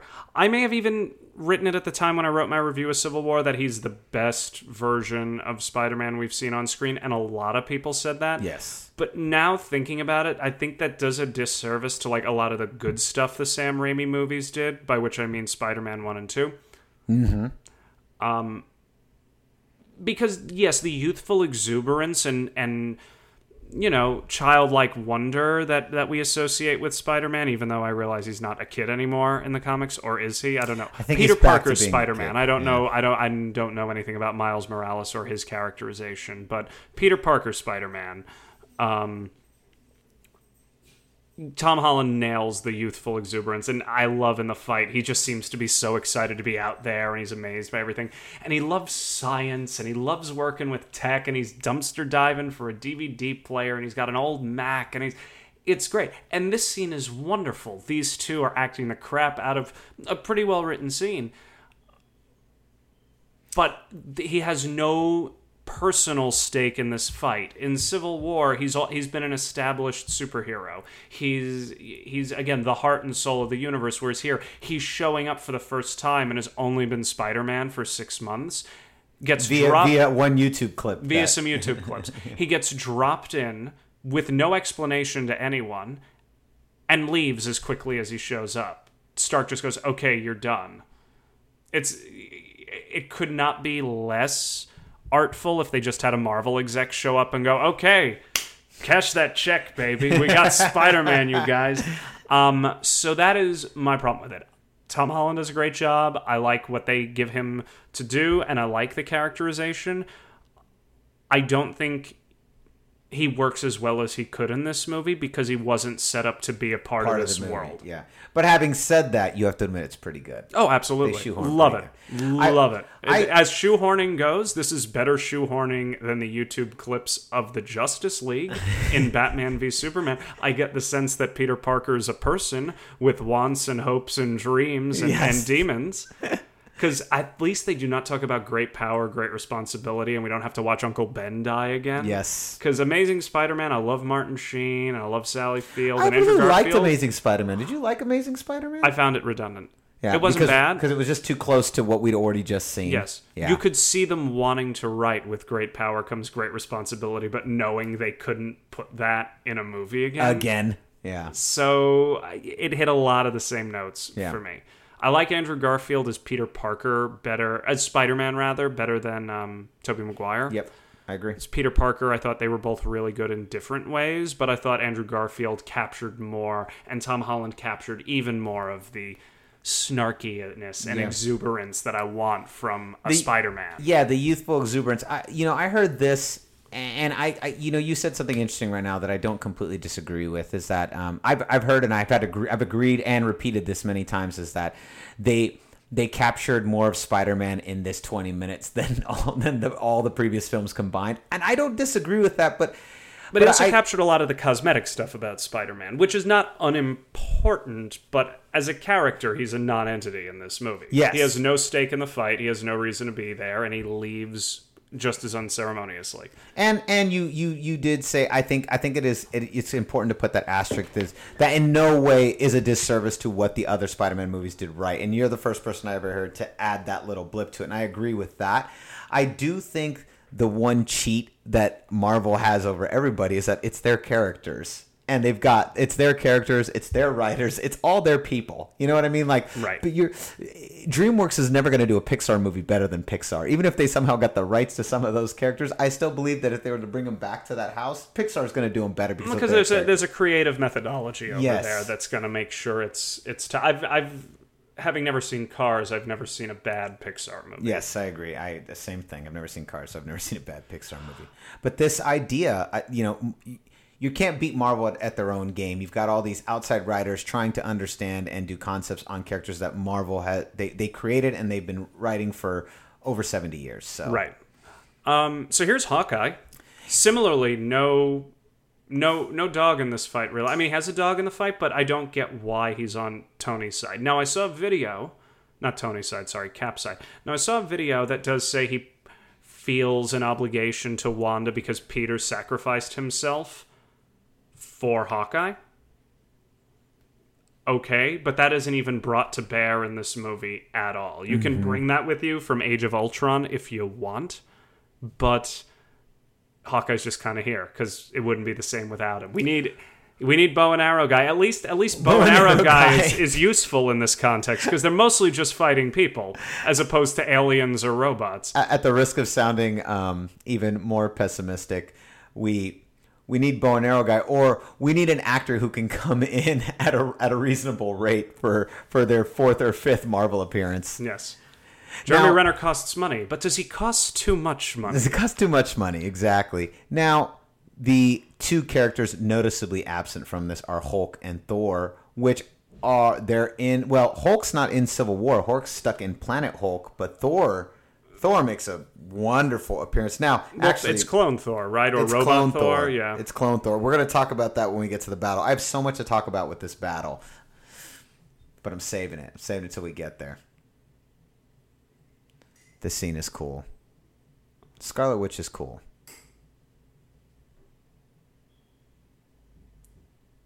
And Jeremy Renner's great as Hawkeye, I should say. When Joss Whedon gave him stuff to do in Age of Ultron, he was hysterical, and he was a lot of fun. There is this super cool scene where, is it Spider-Man? I'm trying to remember if it's Spider-Man. It's from the New Avengers Civil War line. They're basically transporting Spider-Man. I believe it's Spider-Man. They're transporting him from one end of New York to the other, and Cap and Luke Cage's Avengers, they break him out. Wait, Luke Cage's Avengers? Yeah, Luke Cage is one of the leaders of the Avengers. He was the leader of the New Avengers, and then I believe Cap was the leader of just the traditional Avengers. Everyone has been an Avenger at some point or another. Pretty now, much right? everybody. Okay. Yeah, they've been wanting to bring back forever the West Coast Avengers because they're based out of LA, which I'm okay with that.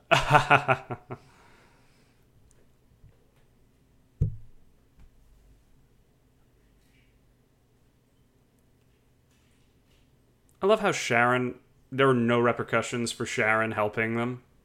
No. And she barely appears again in this movie, I think. No, yeah, barely. She's wasted. I think that's Emily Van Camp. Like, she's been good. She's got personality, and they like flesh it in a bit, but now they're a thing. But that wasn't really established in Winter Soldier. They were neighbors, and she was spying on him. You'd think that would make him distrust her, but I mean, she also looks like Emily Van Camp, and he looks like Chris Evans. You know what, you guys, you go for it. Go for it. And I love the reaction shot they cut to with Bucky and Sam after this. But sorry, what were you gonna say? I was gonna say, I think she's a great actress. I don't always believe that she's a secret agent. She just looks, I don't know, she just doesn't look tough enough. Like Scarlett Johansson, yeah. Sorry. Such a bro moment. Yeah. Bros. They both smile. In that moment, they all join in unison for broship. Sure. But I don't know. I don't know. Sharon Carter in the comics to me looks tougher and looks, I don't know. I think she looks a little soft. I like all the other women in the Marvel universe. I feel like they look tough and they look like Scarlet Witch looks like, I don't know, she looks like gothic and weird. Looks like she can kick some ass. And like with her weird superpowers, Sharon Carter is she's not a superpowered person, so she kind of is more built on her physical strengths. And I don't know, like Black Widow looks tough. Sharon Carter doesn't look super tough to me. Here is Paul Rudd as Ant-Man. Yep. He has even less of a reason to be in the... I think he's been sleeping in that van since Ant-Man. I think he's just been hanging out in that van since Ant-Man. Well, no, in Ant-Man, he reunites with his daughter, and so just throwing in with Cap here jeopardizes that whole thing. So I could be a jerk and say this is a comment on recidivism in the U.S. prison system. He just doesn't know how to avoid a life of wrongdoing and crime. But that's absolutely reading too much into this. They just wanted Ant-Man in this movie, and he was a character they had who'd been introduced. And Paul Rudd could come at a reasonable rate. Oh, this isn't a contract. Like they pre-negotiated this. I'm sure. Had to have. It's like when they said, "Oh, Samuel L. Jackson has a contract for 9 movies. If he showed up for 5 minutes or 50 minutes, he was probably getting paid the same amount of money." But, Probably. No, Paul Rudd's great as Ant-Man. If you should circle back and look at Ant-Man, because Ant-Man was actually a very entertaining Marvel movie. I want to circle back. I just have to see it finally the big battle. Which they don't have to march into, by the way. They But man, they have a really cool march in the comic too. It was so good. So this battle takes place at the end of issue 4. I believe it ends in issue 4, which is basically the midway points. By the way, you audience can't see this, but that's Cap on the fray. I'm showing. Oh, very nice. I'm showing Vince some parts of the comic. We have it here just for reference, so I can reference some of this. Rudy's reference, because I haven't read it. He hasn't read it. No, the battle. So.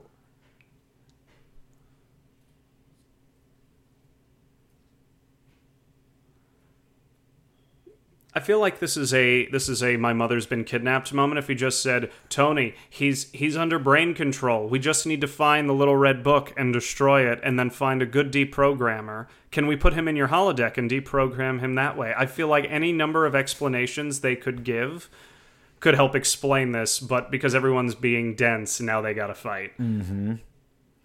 So, in response to what you were saying, the battle in, gosh, I love everything about Spider-Man. I really, it like warms my heart so much to have him talking like Spider-Man and acting just like Spider-Man and looking just like Spider-Man. So the fight in this comic begins in the 3rd issue, which is basically what we consider the start of the 2nd act of a comic. Gotcha. So it's right where you said it needed to be, where it really isn't in here. We're at the end, almost at the end of the 2nd act. Yes. Here. It starts there, and then the issue ends with the appearance of Thor, who in the comics has been dead, and so you're not really sure how or why he's even back in the middle of this issue. Gotcha. It was one of the best. One of the best cliffhangers. It was at the end of issue 3 when Thor comes back, because they're literally all fighting, and then lightning strikes, and everyone turns, and Thor's just standing there holding this hammer in the rain, and you have no idea which side he's on. And then it ends. It was such a wonderful, wonderful, wonderful spot to break the 3rd issue. But yeah, it's at the beginning, and so that just increases all the stakes for the fight.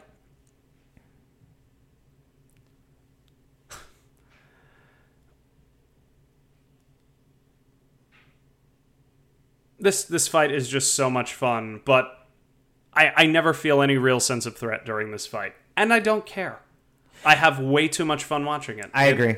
I agree with all that. Now, in the comic, there is a huge death scene in this. Mm-hmm. And so, who dies? It's an old comic. I'm gonna tell you when they hearken to it in the movie. That's great. Somewhere in here, you can see the Bluth stair car from Arrested Development, because the Russos directed a bunch of episodes of Arrested Development, if not the pilot. Oh, really? Yes. I didn't know that. How did I not know that? I love this. This is a great moment. Him, like, just the joy of seeing the metal arm, and then later on when he's interacting with the shield, and he goes, that thing doesn't obey the laws of physics. Wow. I now find myself looking for that blue car. What? Sorry? I find myself looking for the stair car. We may have seen it already, or maybe we see it when they charge at each other later for like the really big wrestling match, because they haven't done the lineup yet where they all charge at each other, because Vision hasn't shown up yet.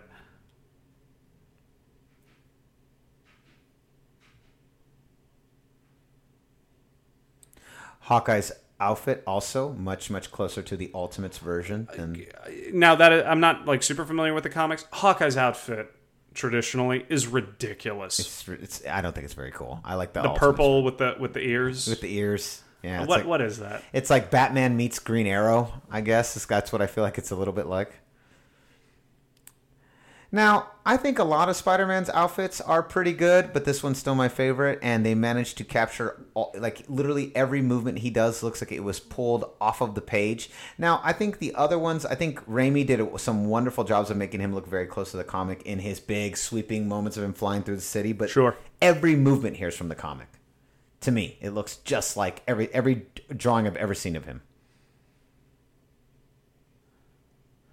Yeah, there's not this much talking, which is a funny line, except all anyone does in Marvel fights is talk. Yes. Like, there's so much chatter in Marvel fights, but... Mm-hmm.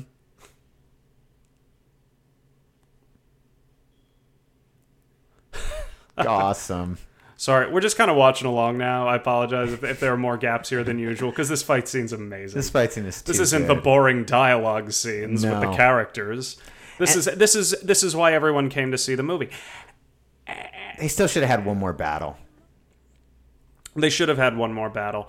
And like, you understand why people enjoyed watching this scene. You understand why people enjoyed this more than the Batman v Superman fight, because Batman v Superman fight is just misery. It's the dourness. It's the total lack of humor. And that's still fun to watch, but there's no...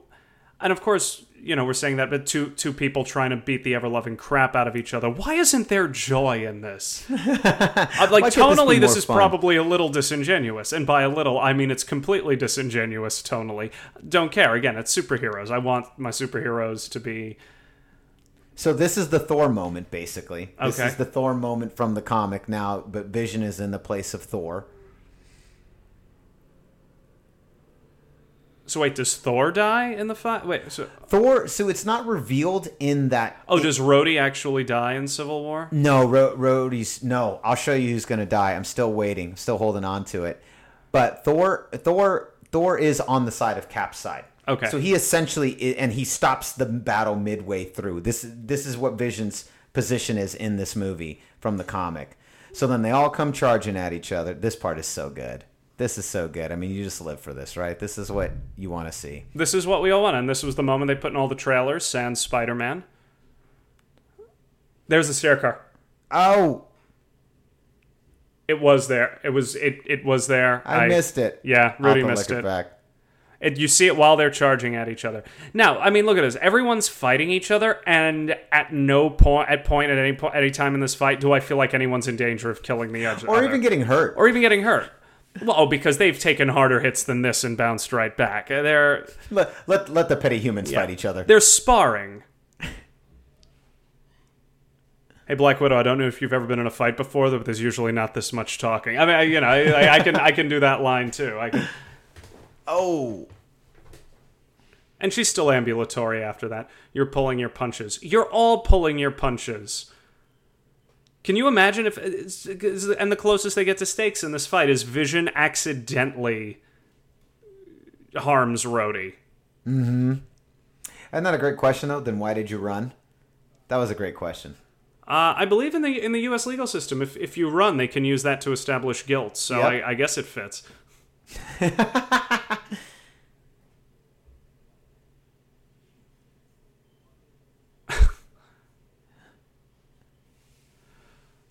As I say, Spider-Man, very skilled combatant, even though he's been Spider-Man for 6 months. Oh, yeah. Again, he's the Spider-Man we want. He's not necessarily the Spider-Man that makes sense. 100%. They were just like, look, we're just going to... Again, like, he's a character... Given all the movies and how famous he is, I mean, arguably, you know... You could get away with doing no origin story Yeah. from it. It's like Batman. If you Yeah. introduce Batman without an origin story, people are... Which I hope to God they stop doing the origin story thing. I'm getting so tired of it. Doctor Strange, which opened last night and which I saw last night, was another godforsaken origin story. And if I never see another one again... I'd probably be disappointed, but I'd be... Origin stories are okay, but there's so many of them now. Yep. But yeah, you could do Spider-Man without an origin. We all know him. Yeah. He's been in 5 movies. We know... Everyone knows the origin.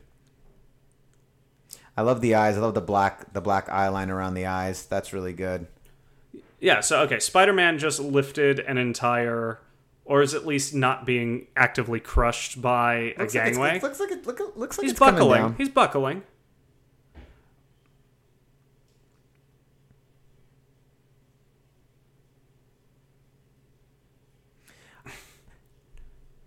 But how often do we see Iron Man's weapons go offline? I feel like every film they go offline. This for such a technological genius, this suit is really vulnerable at all times.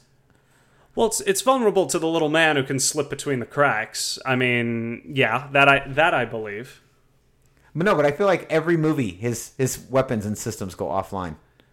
Well, yeah, because if they didn't go offline, he's almost unstoppable. Yes, exactly. Because it's like it's comics, and also it's like Superman. Well, we got to knock Superman out of the fight, or this fight's going to be way over way too quickly.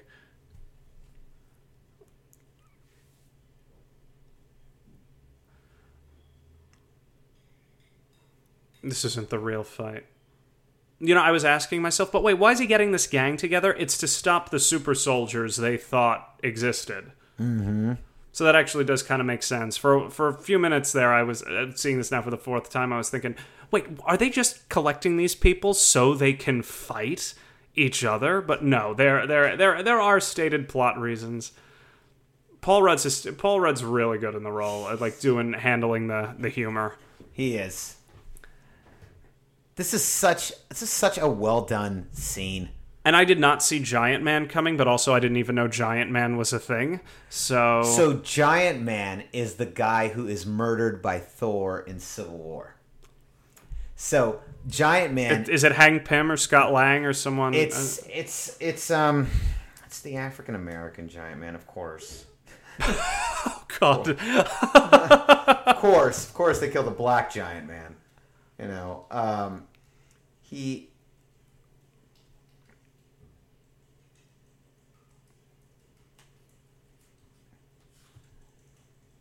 We're not intentionally being quiet, Rudy. Rudy's looking up which Giant Man got killed. Yeah, it's the Black Giant Man. I don't remember what his real name is, but what this part is actually in the comic was so good because Thor gets down there, they're fighting. Giant Man gets up and he goes to Thor. Thor throws his hammer through his chest, and then Thor turns and that makes Cap's whole crew go, "Oh shit, just got real." Whoa, okay. We've got a dead guy. And then right when Thor, it looks like he's about to attack them, Sue Richards, Reed's wife, blocks them with her power. And at that moment, she's now against her own husband. And so now you're like, oh, so now. And then she's looking and she's like, this is too much. And so Sue defects in the middle of battle against her husband's team and protects Cap's team. Okay. So good.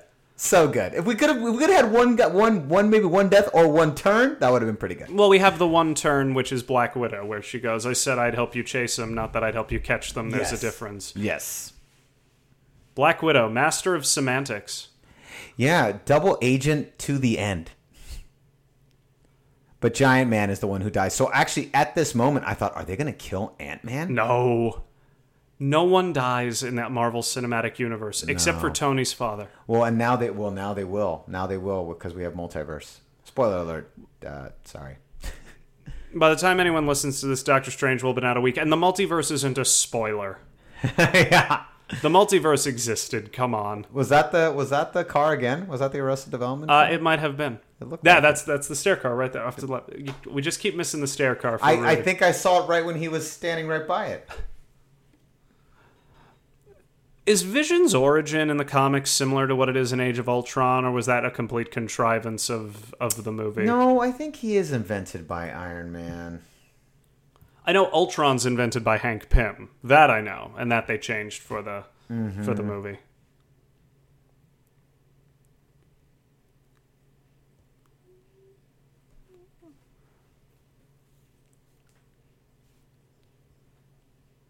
No, Ultron invented Vision. Oh, that actually happened. Okay. Yeah, that's all correct. And pretty much after this fight, Black Widow disappears from this movie. She has one final scene where they're going to come after you, Black Widow. And she goes, I'm not the one who needs to be frightened, which is badass. And yeah, I wouldn't want to be the guy on the task force having to chase Black Widow. But I liked the Star Wars reference here. All owned by the same company, totally legit. Corporate synergy is great. Yep. Well, because, in 2040, we're going to get the inevitable Star Wars Marvel crossover. I'm just waiting for Marvel to reacquire the rights to the X-Men. Aren't we all? That's the thing. When Wolverine comes back, it has to be because Marvel owns the character. Because hopefully, Wolverine's going to go on movie hiatus now that Hugh Jackman's retiring. Well, I feel like X-Men have kind of. I mean, their well is drying up. The third First Class was critically panned, and the audiences didn't seem to really resonate with it. Hugh's walking out after Old Man Logan. I could definitely. I mean, now obviously money wise, Fox is going to do everything in their power, but I could see them kind of pulling a Sony and running it into the ground. Okay, see here, it's Spider-Man is just going home, and we never see Spider-Man again. He gets the post-credit scene, and that's it. Mm-hmm.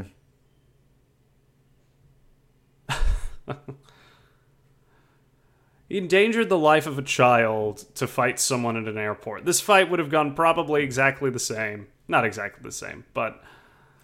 We wouldn't have had that great Empire Strikes Back joke. No, we would not have. They would not have been able to do the Walker takedown of Giant Man.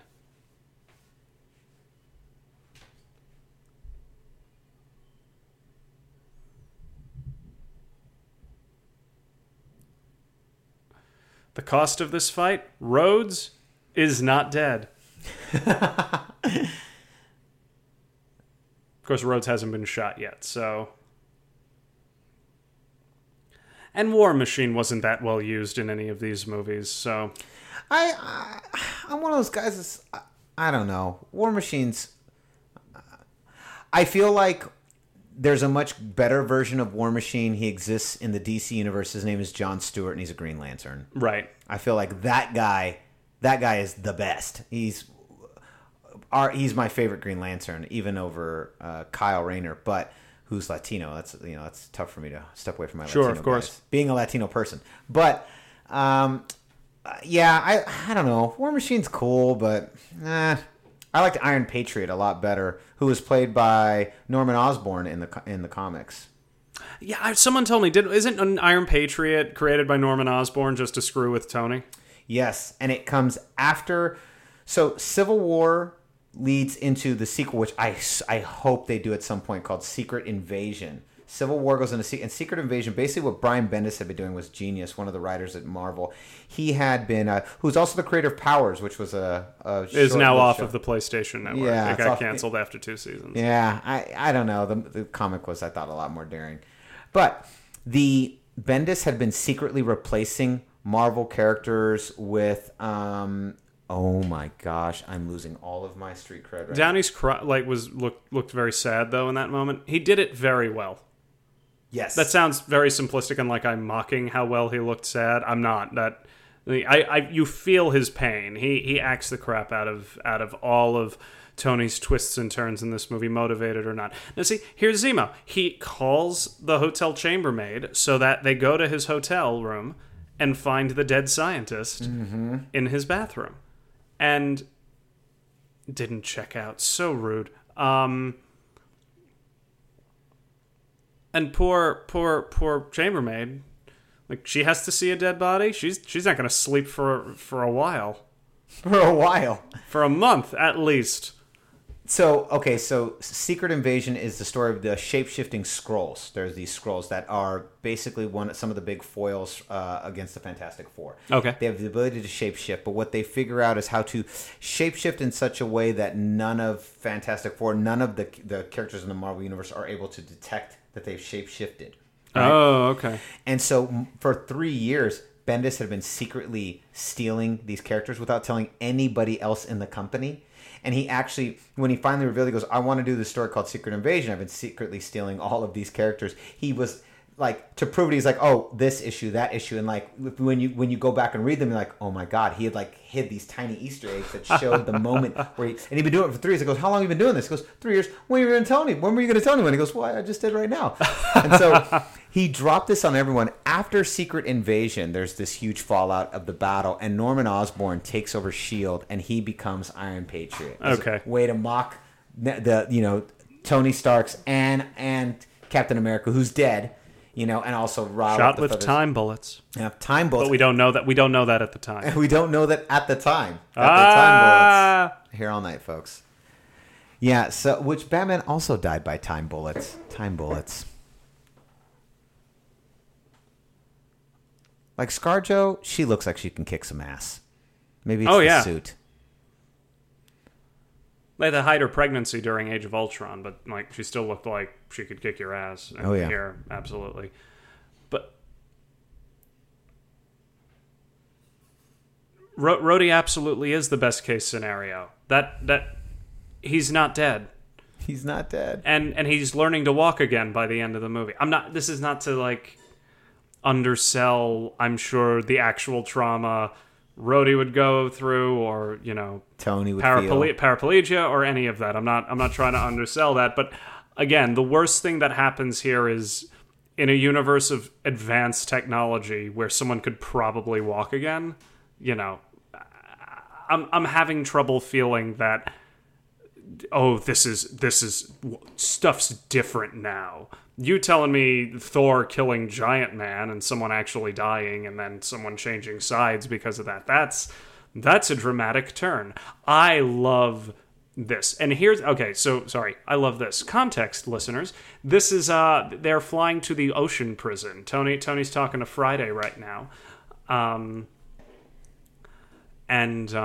Tony's on his way to the ocean prison. This ocean prison is apparently run by Thunderbolt, who's no longer in the U.S. military.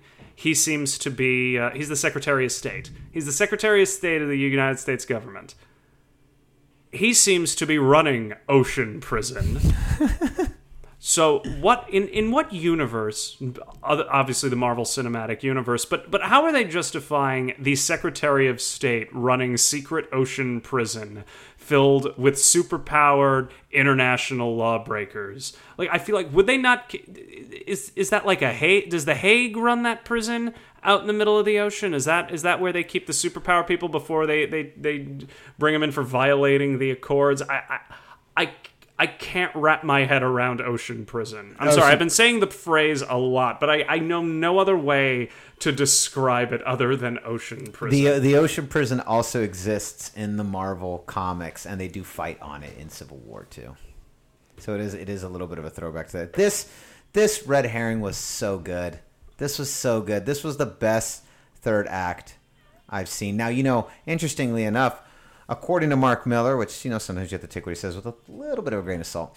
Mark Miller was when they got the Marvel brain trust together for Iron Man, the original Iron Man, Mark Miller was the movie. The movie. Mark Miller was the one who told them, you can't have the Mandarin as the villain. He goes, it's too dated, it's racist, it's never going to work. Your villain is Obadiah. He's the real villain.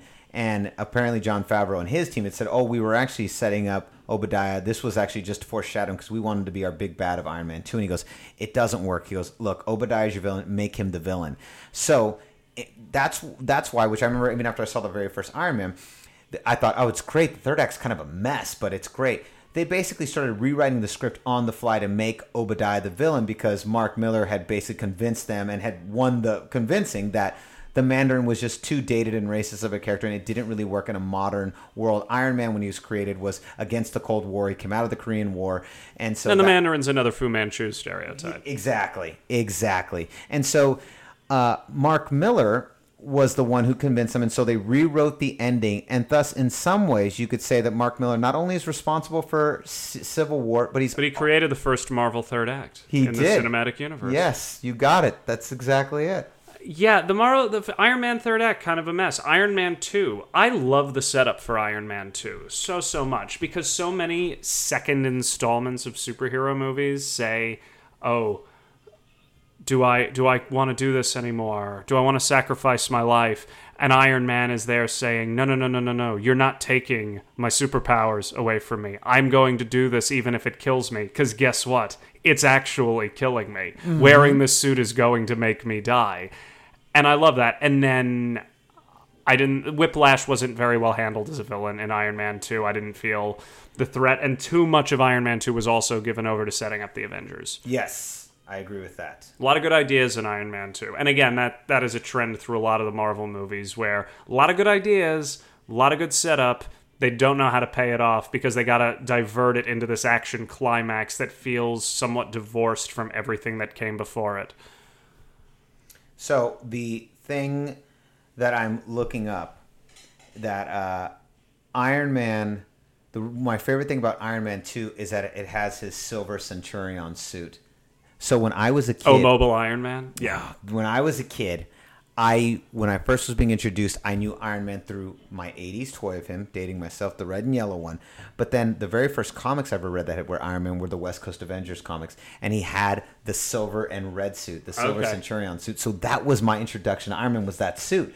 So for years, I always associated him with that because from my childhood, whenever I think of Iron Man as a kid, I always picture him in that suit. And when he put that suit on during the car race scene, I lost my mind. And I was like, yes, the Silver Centurion is back. That's the suit. I really wish he would just stay in that suit. I would have no problem with him being in the silver suit. I would be totally okay with it. Right now, Tony and Hawkeye are arguing with each other, and I'm completely on Tony's side in this scene. 100%. I'm always on Tony's side during these arguments. And he just talked to Scott Lang, and it's like they basically put in the movie, Ant-Man, you have no reason to be here. I don't know who you are. The O.J. Simpson reference in this scene was lost on me when I first saw it. It had to be explained to me later. Wait, there's an O.J. reference? Watch this. Mark Furman on my ass. And then, of course, between this movie coming out and now, I watched The People versus O.J. Simpson, so I know that quite well. But I was a little young when O.J. happened to... I was too, but it was one of those moments where, we're going way off topic, but it was one of those moments where I remember exactly where I was when they announced the verdict. Yes. Yeah. I totally remember. I have no memory of that. Yeah, that was one of those for me. That was one of my very first, I remember where I was the moment I saw that go down. But yeah, Tony's still completely in the right with Hawkeye, where he's like, what about your wife? What about your children? I just want to say to Hawkeye, you had no dog in this fight. Mm-hmm. They gave you no stated reason. Why are you so angry about this other than you took a shellacking? You kind of retired. And Natasha even says earlier in the movie that he'd retired.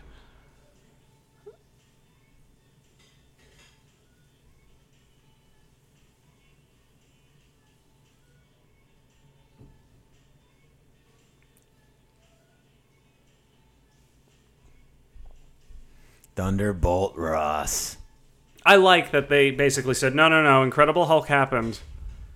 You're not running from the Incredible Hulk movie. You know, my favorite part about the Incredible Hulk movie was the scene where Ed Norton's walking down the dirt road and his clothes are ripped, and they play the Lonely Man song. Oh yeah, from the you can't not love that moment. I love that moment. I loved the pre-credit scene, cheap suit and all, with Tony and Thunderbolt in the bar. I loved that. Yep. The Incredible Hulk actually fell asleep during parts of it. I saw that in the theaters in Times Square. Not opening day. I saw it in middle of the day on a Friday and fell asleep watching it. It is canon, though. It's official. It's official. With Thunderbolt Ross being here. Thunderbolt Ross and Mark Ruffalo mentions breaking Harlem the last time he went to New York. Mm-hmm. Oh, yeah, that's right.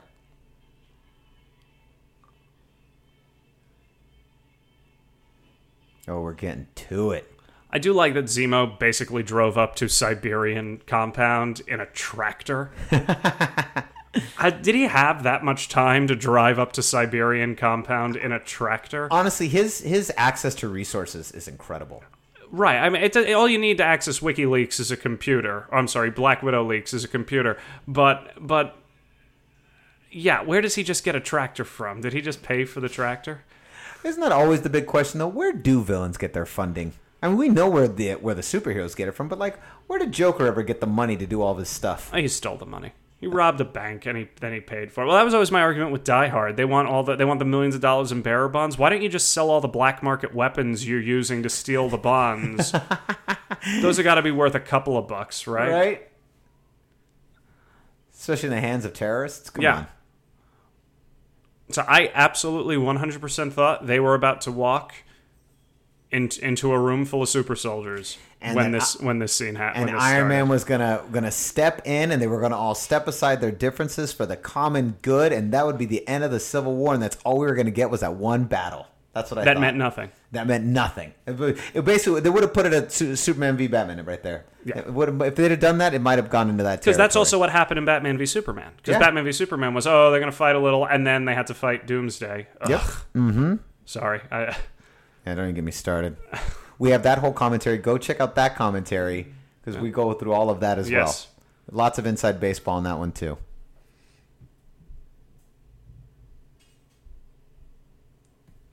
That's right. This whole movie takes place over, like, 72 hours or something. It does, doesn't it? The timeline's really not that long, because they only have, 36 hours to recruit Spider-Man, which means he flies from Germany to Queens, recruits Spider-Man, flies back to Germany, and then they have the fight. A lot of wasted time just to recruit a child to fight in your war. I like how angry you are about them bringing in, which is justified, bringing in an underaged kid to fight an adult war between superpowered beings. And Again, I do not disagree with anything you say about Spider-Man or his place in the Marvel Universe. I'm just saying, let's look at it in the context of the movie they've created here. It's problematic in a couple of ways. It's probably the most villainous thing Iron Man does in the entire movie. Is Child endangerment. Child endangerment. Where's the UN now? And out of like 3 YouTube clips, he's like, yeah, this guy could take on Cap. Sure, why not? Yeah, he could take on a super soldier that's been trained by the government to be one of the most highly efficient killing machines of all time. Why not? No, absolutely. It's not even like Marvel stealthily reacquired the rights to the X-Men and they get Wolverine to show up. No. That would have been great. I know you don't like Wolverine, but Wolverine makes more sense in that battle than a kid that he's only seen Yes. on YouTube for 3 clips. Right. I'm with you on that. You're slowly convincing me on your argument here. I didn't ask for these powers. Oh, this is it. I remember being so confused.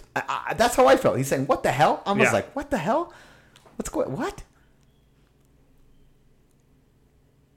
But this means does this mean Zemo's plan all along was to lure everyone to a base in Siberia where he could show a 90s security tape, an early 90s security tape to Iron Man, knowing that Cap and Bucky would all be there and start a fist fight? This is Joker Dark Knight levels of I planned this in advance, but if you think about it really hard, there's no way I planned this in advance. I had clairvoyance. That is Zemo's power. I have clairvoyance. In my brain, I call this plot device pardon me, I'm going to use the non-PC term, the 10 Little Indians plot device. Have you ever read 10 Little Indians? I love And Then There Were None. Yeah, and then there were none. Exactly. That's how I read it. Yeah, but it's 10 Little Indians. I read That is not the original title. See, the original title is a lot worse. Yeah. Look up the original title, too, And Then There Were None on Wikipedia, ladies and gentlemen. I'm not going to say it because I don't want to be pilloried, but it was bad. It's bad. And so, but that the last deaths in that book are there's they're big leap and you have to have a lot of the things. Mastermind was making a lot of leaps and then there were none. I don't want to ruin it. If you haven't read And Then There Were None, very good. It's that, Murder on the Orient Express, and Murder of Roger Ackroyd. 3 very good Agatha Christie novels I highly recommend. And that ending, whenever this Joker, Skyfall, I feel like all 3 of these movies, it gets a little, And Then There Were None in it. Well, at least Zemo doesn't have the really dumb plot device of being captured was part of my plan all along. Yes, at least he doesn't have that. But it's close. Getting Bucky captured so he could infiltrate and talk to Bucky is a little twist on that. But he does not get captured. Technically, he does not get captured. He does not technically get captured. I love that they use the iPhone VHS app to record this scene. What a wonderful, wonderful use of that app. I know he says an empire toppled by its enemies can rise again.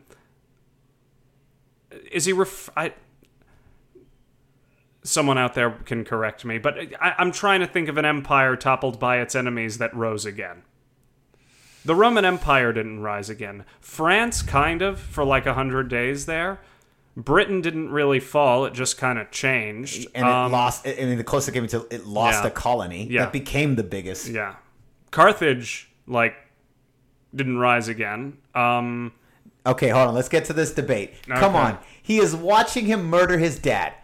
No matter what, he is watching him murder his dad. No. I'm not saying it wouldn't push you over the edge. No. And his friend is now paralyzed, and he's lost Pepper, and he was responsible for Sokovia, and he knows it with all the Ultron stuff, and he's killing his mother. Yeah, I mean, he's having to witness this. Of course, also remember that we're watching it in close-up. He's kind of watching it from a distance. That doesn't make it better. And only that, they just went through a war. They were just okay. We're using the term war generously. Yeah. That is very generous. They just went through a civil war on an airplane at an airplane what the hell am I trying to say? At an airport. Airport. That's what I'm trying to say. Actually, Steve didn't know, because in the Winter Soldier, I don't think they actually say the Winter Soldier killed the Starks. It just says, Zola says accidents do happen, and you see the Starks died in a car accident, which you're supposed to believe was staged by Hydra. I don't actually know if in the Winter Soldier there's any indication that Steve knows it was Bucky. No, I don't think he necessarily knew. Cap... Chris Evans and Robert Downey act the shit out of this scene. It's why I don't quite buy the turn, because, again, they weren't very good friends, Cap and Tony. Cap and Tony aren't great friends, and we've already established Bucky can be mind-controlled, and he's trying to atone. I don't know. I don't know he killed my mom is like the it's what I do of this. But if you're gonna go with I'm losing my mind and want to kill something, I don't care he killed my mom is a pretty good one to go with. Would any of us not lose our mind at the death of our mom and try to kill something? Some of us maybe not. I don't want to speak for everyone's relationship with their mother, but I will say this. I feel like, given the context of seeing your family murdered by a man you've just spent the last 3 days fighting physically, who mind controlled or not, is being used as an assassin, as a terrorist weapon, and who your friend is assuring you is above board. Yeah, I can see why he fought him, because he just solved. He's never known who murdered his parents, and this mystery was just solved by this guy. And I think at that point he's like, "Screw it." Well, he didn't even know his parents were murdered. He thought they died in a car accident. There you go. That's true. I mean, that's a lot to digest in 30 seconds. Yeah. I'd want to hit something, too. And these guys already have been fighting the entire time.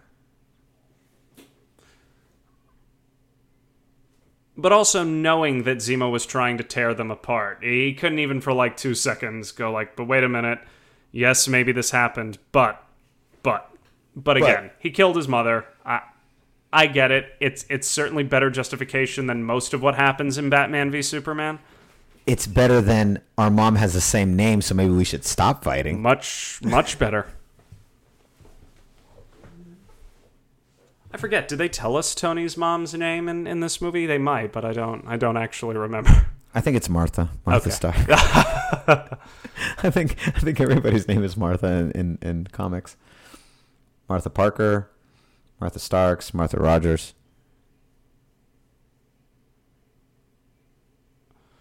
How it should have ended also riffed on this, where Winter Soldier just goes, nope, I completely understand. I did it. I know why. And he just like basically leaves himself defenseless in front of Tony. Oh, this is it. This scene is so good. Here's the line. This isn't going to change what happened. And he's right. But they did such a good job shooting this fight scene. Even with the shaky cam, I felt every punch. I'm sure the sound design had a lot to do with that. Mm-hmm. Them handing off the shield, like wonderfully choreographed. My fiance was generally really saddened by this fight scene. She said she was so sad. It made her so sad to see the good guys fighting each other so brutally.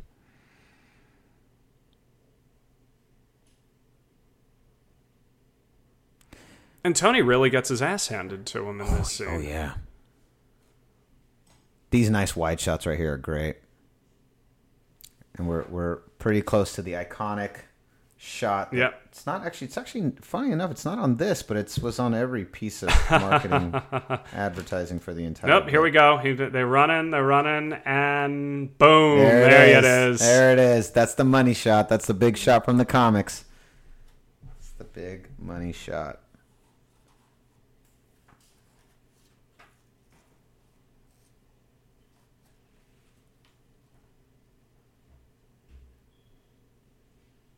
Oh, here we go. Oh yeah, that's right. Black Panther's still in this movie. I actually almost forgot. I did forget, actually.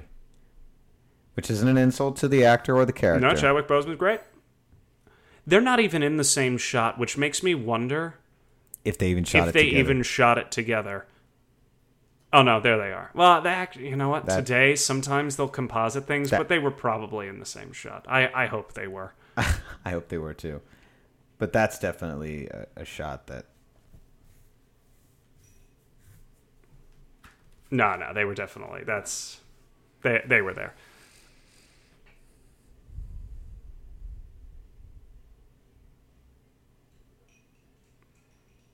At least it's not non-specific vengeance, which is a thing that happens a lot. Like it's his wife and child. It's his wife and children. You understand why he might want to kill them, but gosh, really convoluted revenge plot. The most convoluted ever. But see, I love how you'll justify this, but then Iron Man seeing his mother killed by Bucky, that you'll see. Again, It's a little bit of hypocrisy there. It's very much so. I don't disagree with you. No, you're right. It's just such a quick heel turn to create a fight for the end of the movie. It's such a quick heel turn. And yes, it works. I don't know. It's just it's so simplistic, but in its simplicity still works. So again, I loved the heck out of this movie. I had a great time watching this movie. Movie's great. It's that moment just never sit right with me, and it hasn't gotten me.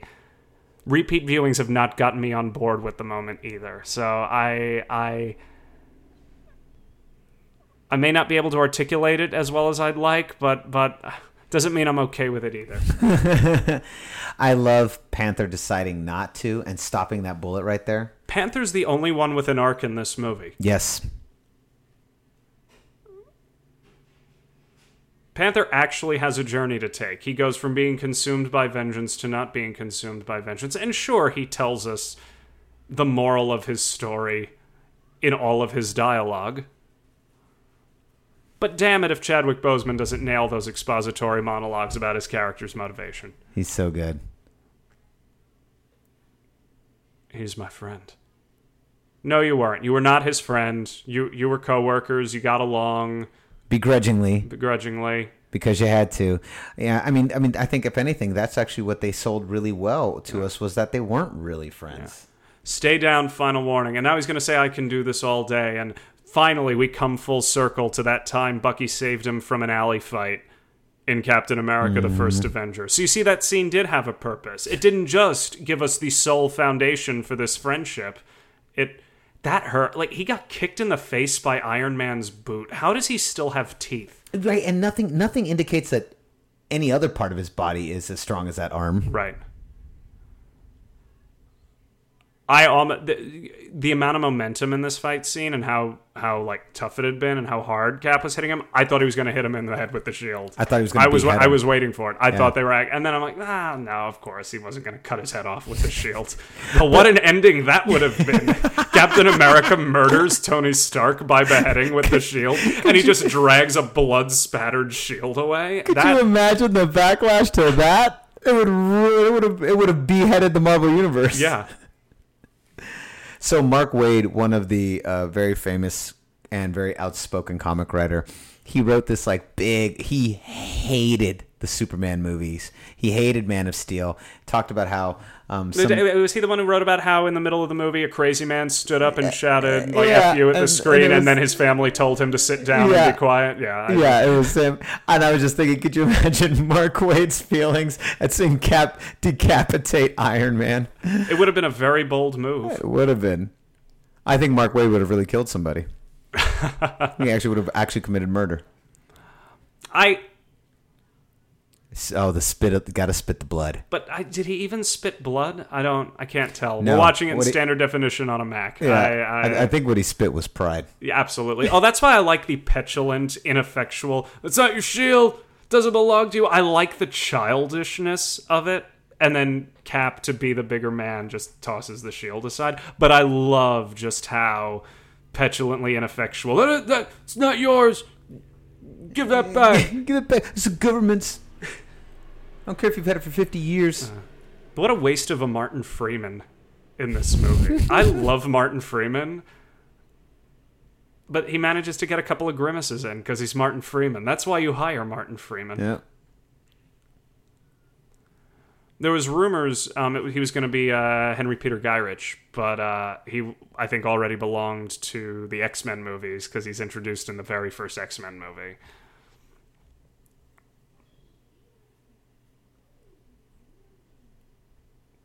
And now we're going to have the scene that further shows that nothing matters. Well, no. First, we got to see War Machine try to walk, and you know what? Don Cheadle sells the scene really well, where he takes it like a soldier.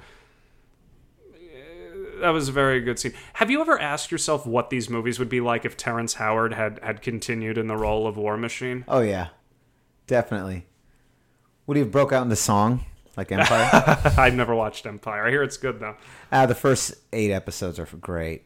The last 2 of the season 1, I don't know. It started to get really, really soap opera-y, but you know what? People love it, and I all those guys are really talented. Yeah.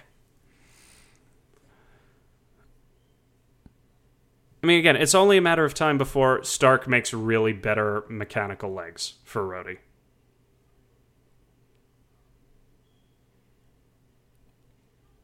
I was 2 months till retirement.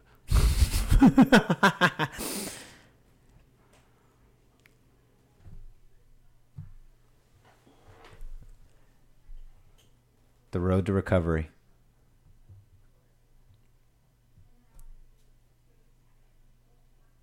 And really, Rhodey gives the most cogent justification only after the fact for his joining Tony.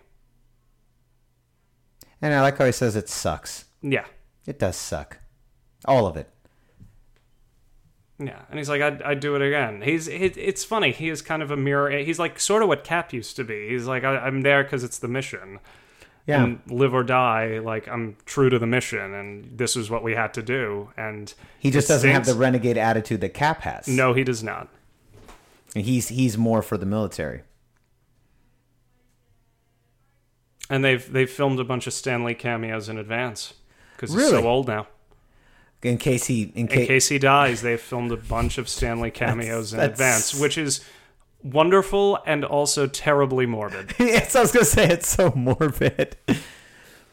But what? He's 90 now. He's over 90. I saw him in person once at New York Comic Con, and he came out into the hallway, and I'm not joking. There were at least 100 people around him. That looks like a big giant Goodyear tire, by the way. But it's 100 people mobbing him, and he was just signing and going. Man, that old guy just goes and goes and goes.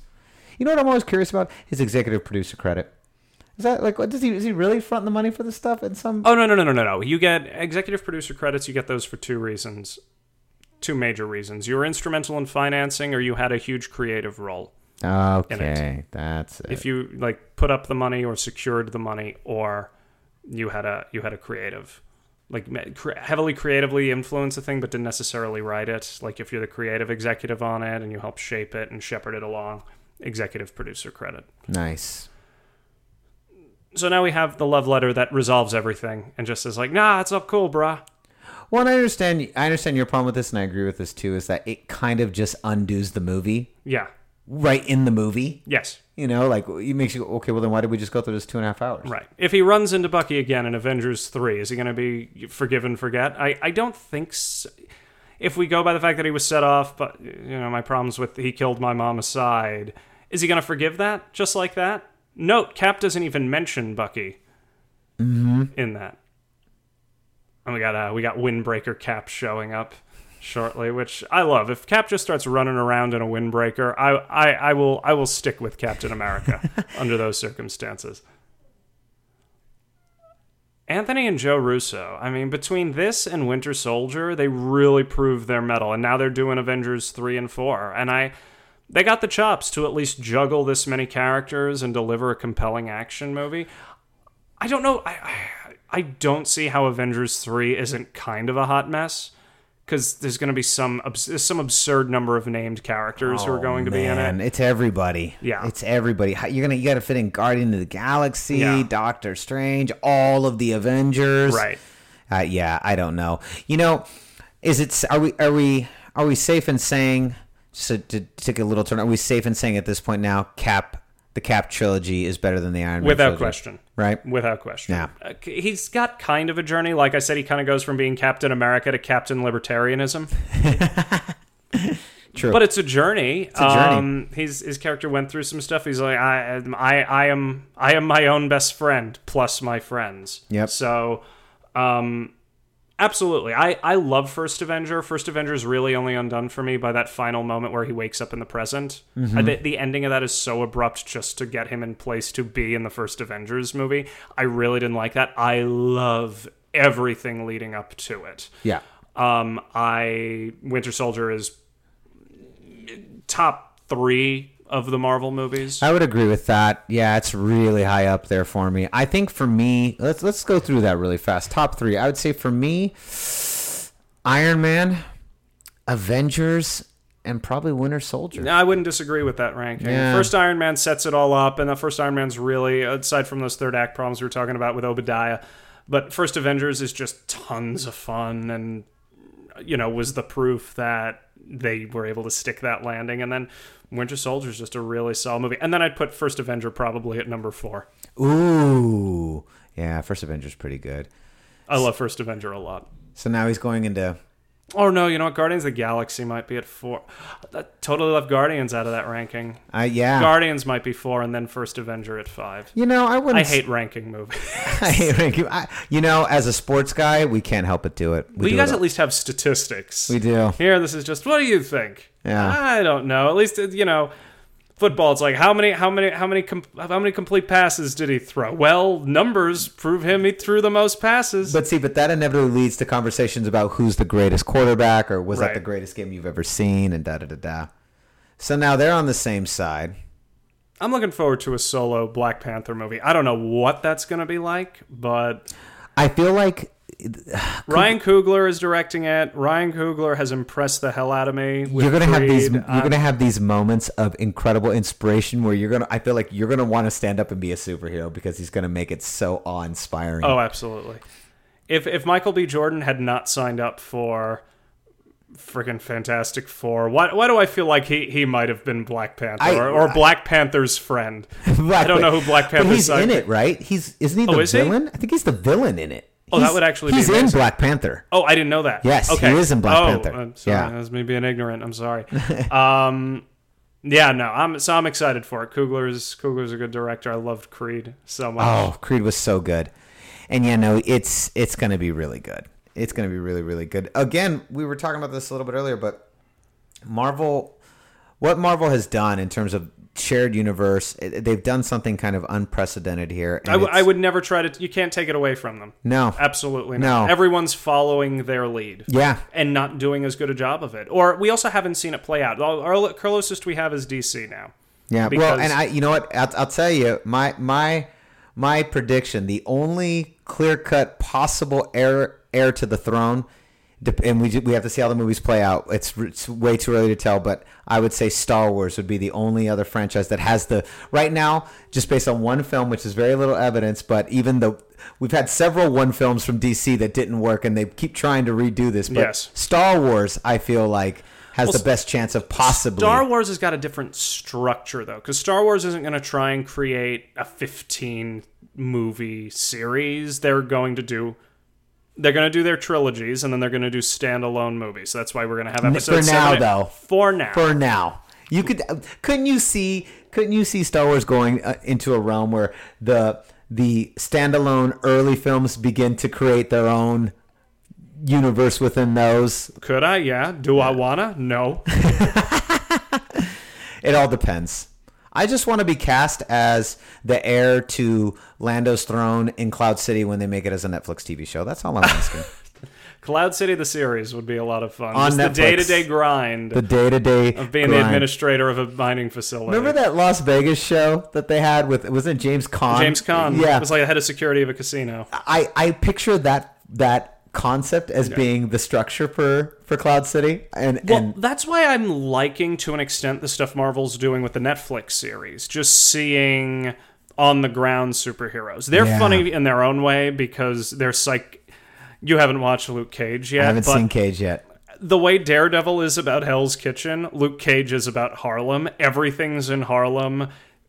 every place feels and is treated like a different country. At no point during all the stuff going on with Luke Cage is anyone saying, hey, maybe we should call Daredevil. Should we call Daredevil? And probably I'm like, yeah, Daredevil doesn't leave the house to come help in Harlem. No. If someone steps a toe in Hell's Kitchen, he'll be there, though. Yeah. But Harlem could go screw itself. Yeah, exactly. As far as he's concerned. But no, the on the ground aspect of heroics and like trying to live in a place where these things actually happen is a nice counterpoint to the constant world-ending scenarios always presented in the Marvel movies. And again, another reason I liked Civil War is that the end of the world was not the stake here. Yep, that was nice too. And but kind of going back to the difference between the Marvel movies and the shows give you this kind of gritty, hyper violent, very rough, like rated R Marvel that like the movies have established a separate universe, but they can share the same universe, but at the same time, because of the different power sets and the structures of the stories. Also the structure of the company, they're two completely different divisions. Yes, exactly. It's true. And so, I mean, you kind of get to, bake your cake and eat it too. You can watch like the fun, poppy, big movies, and then you can see your like real gritty, violent TV shows, and you still get all your Marvel fix out of it. No, absolutely. So, to sum up, I ragged on this movie a lot. I love the heck out of this movie. I thoroughly enjoyed it. I agree. It was a great time. We just said Cap's probably got the strongest trio of movies now. No question.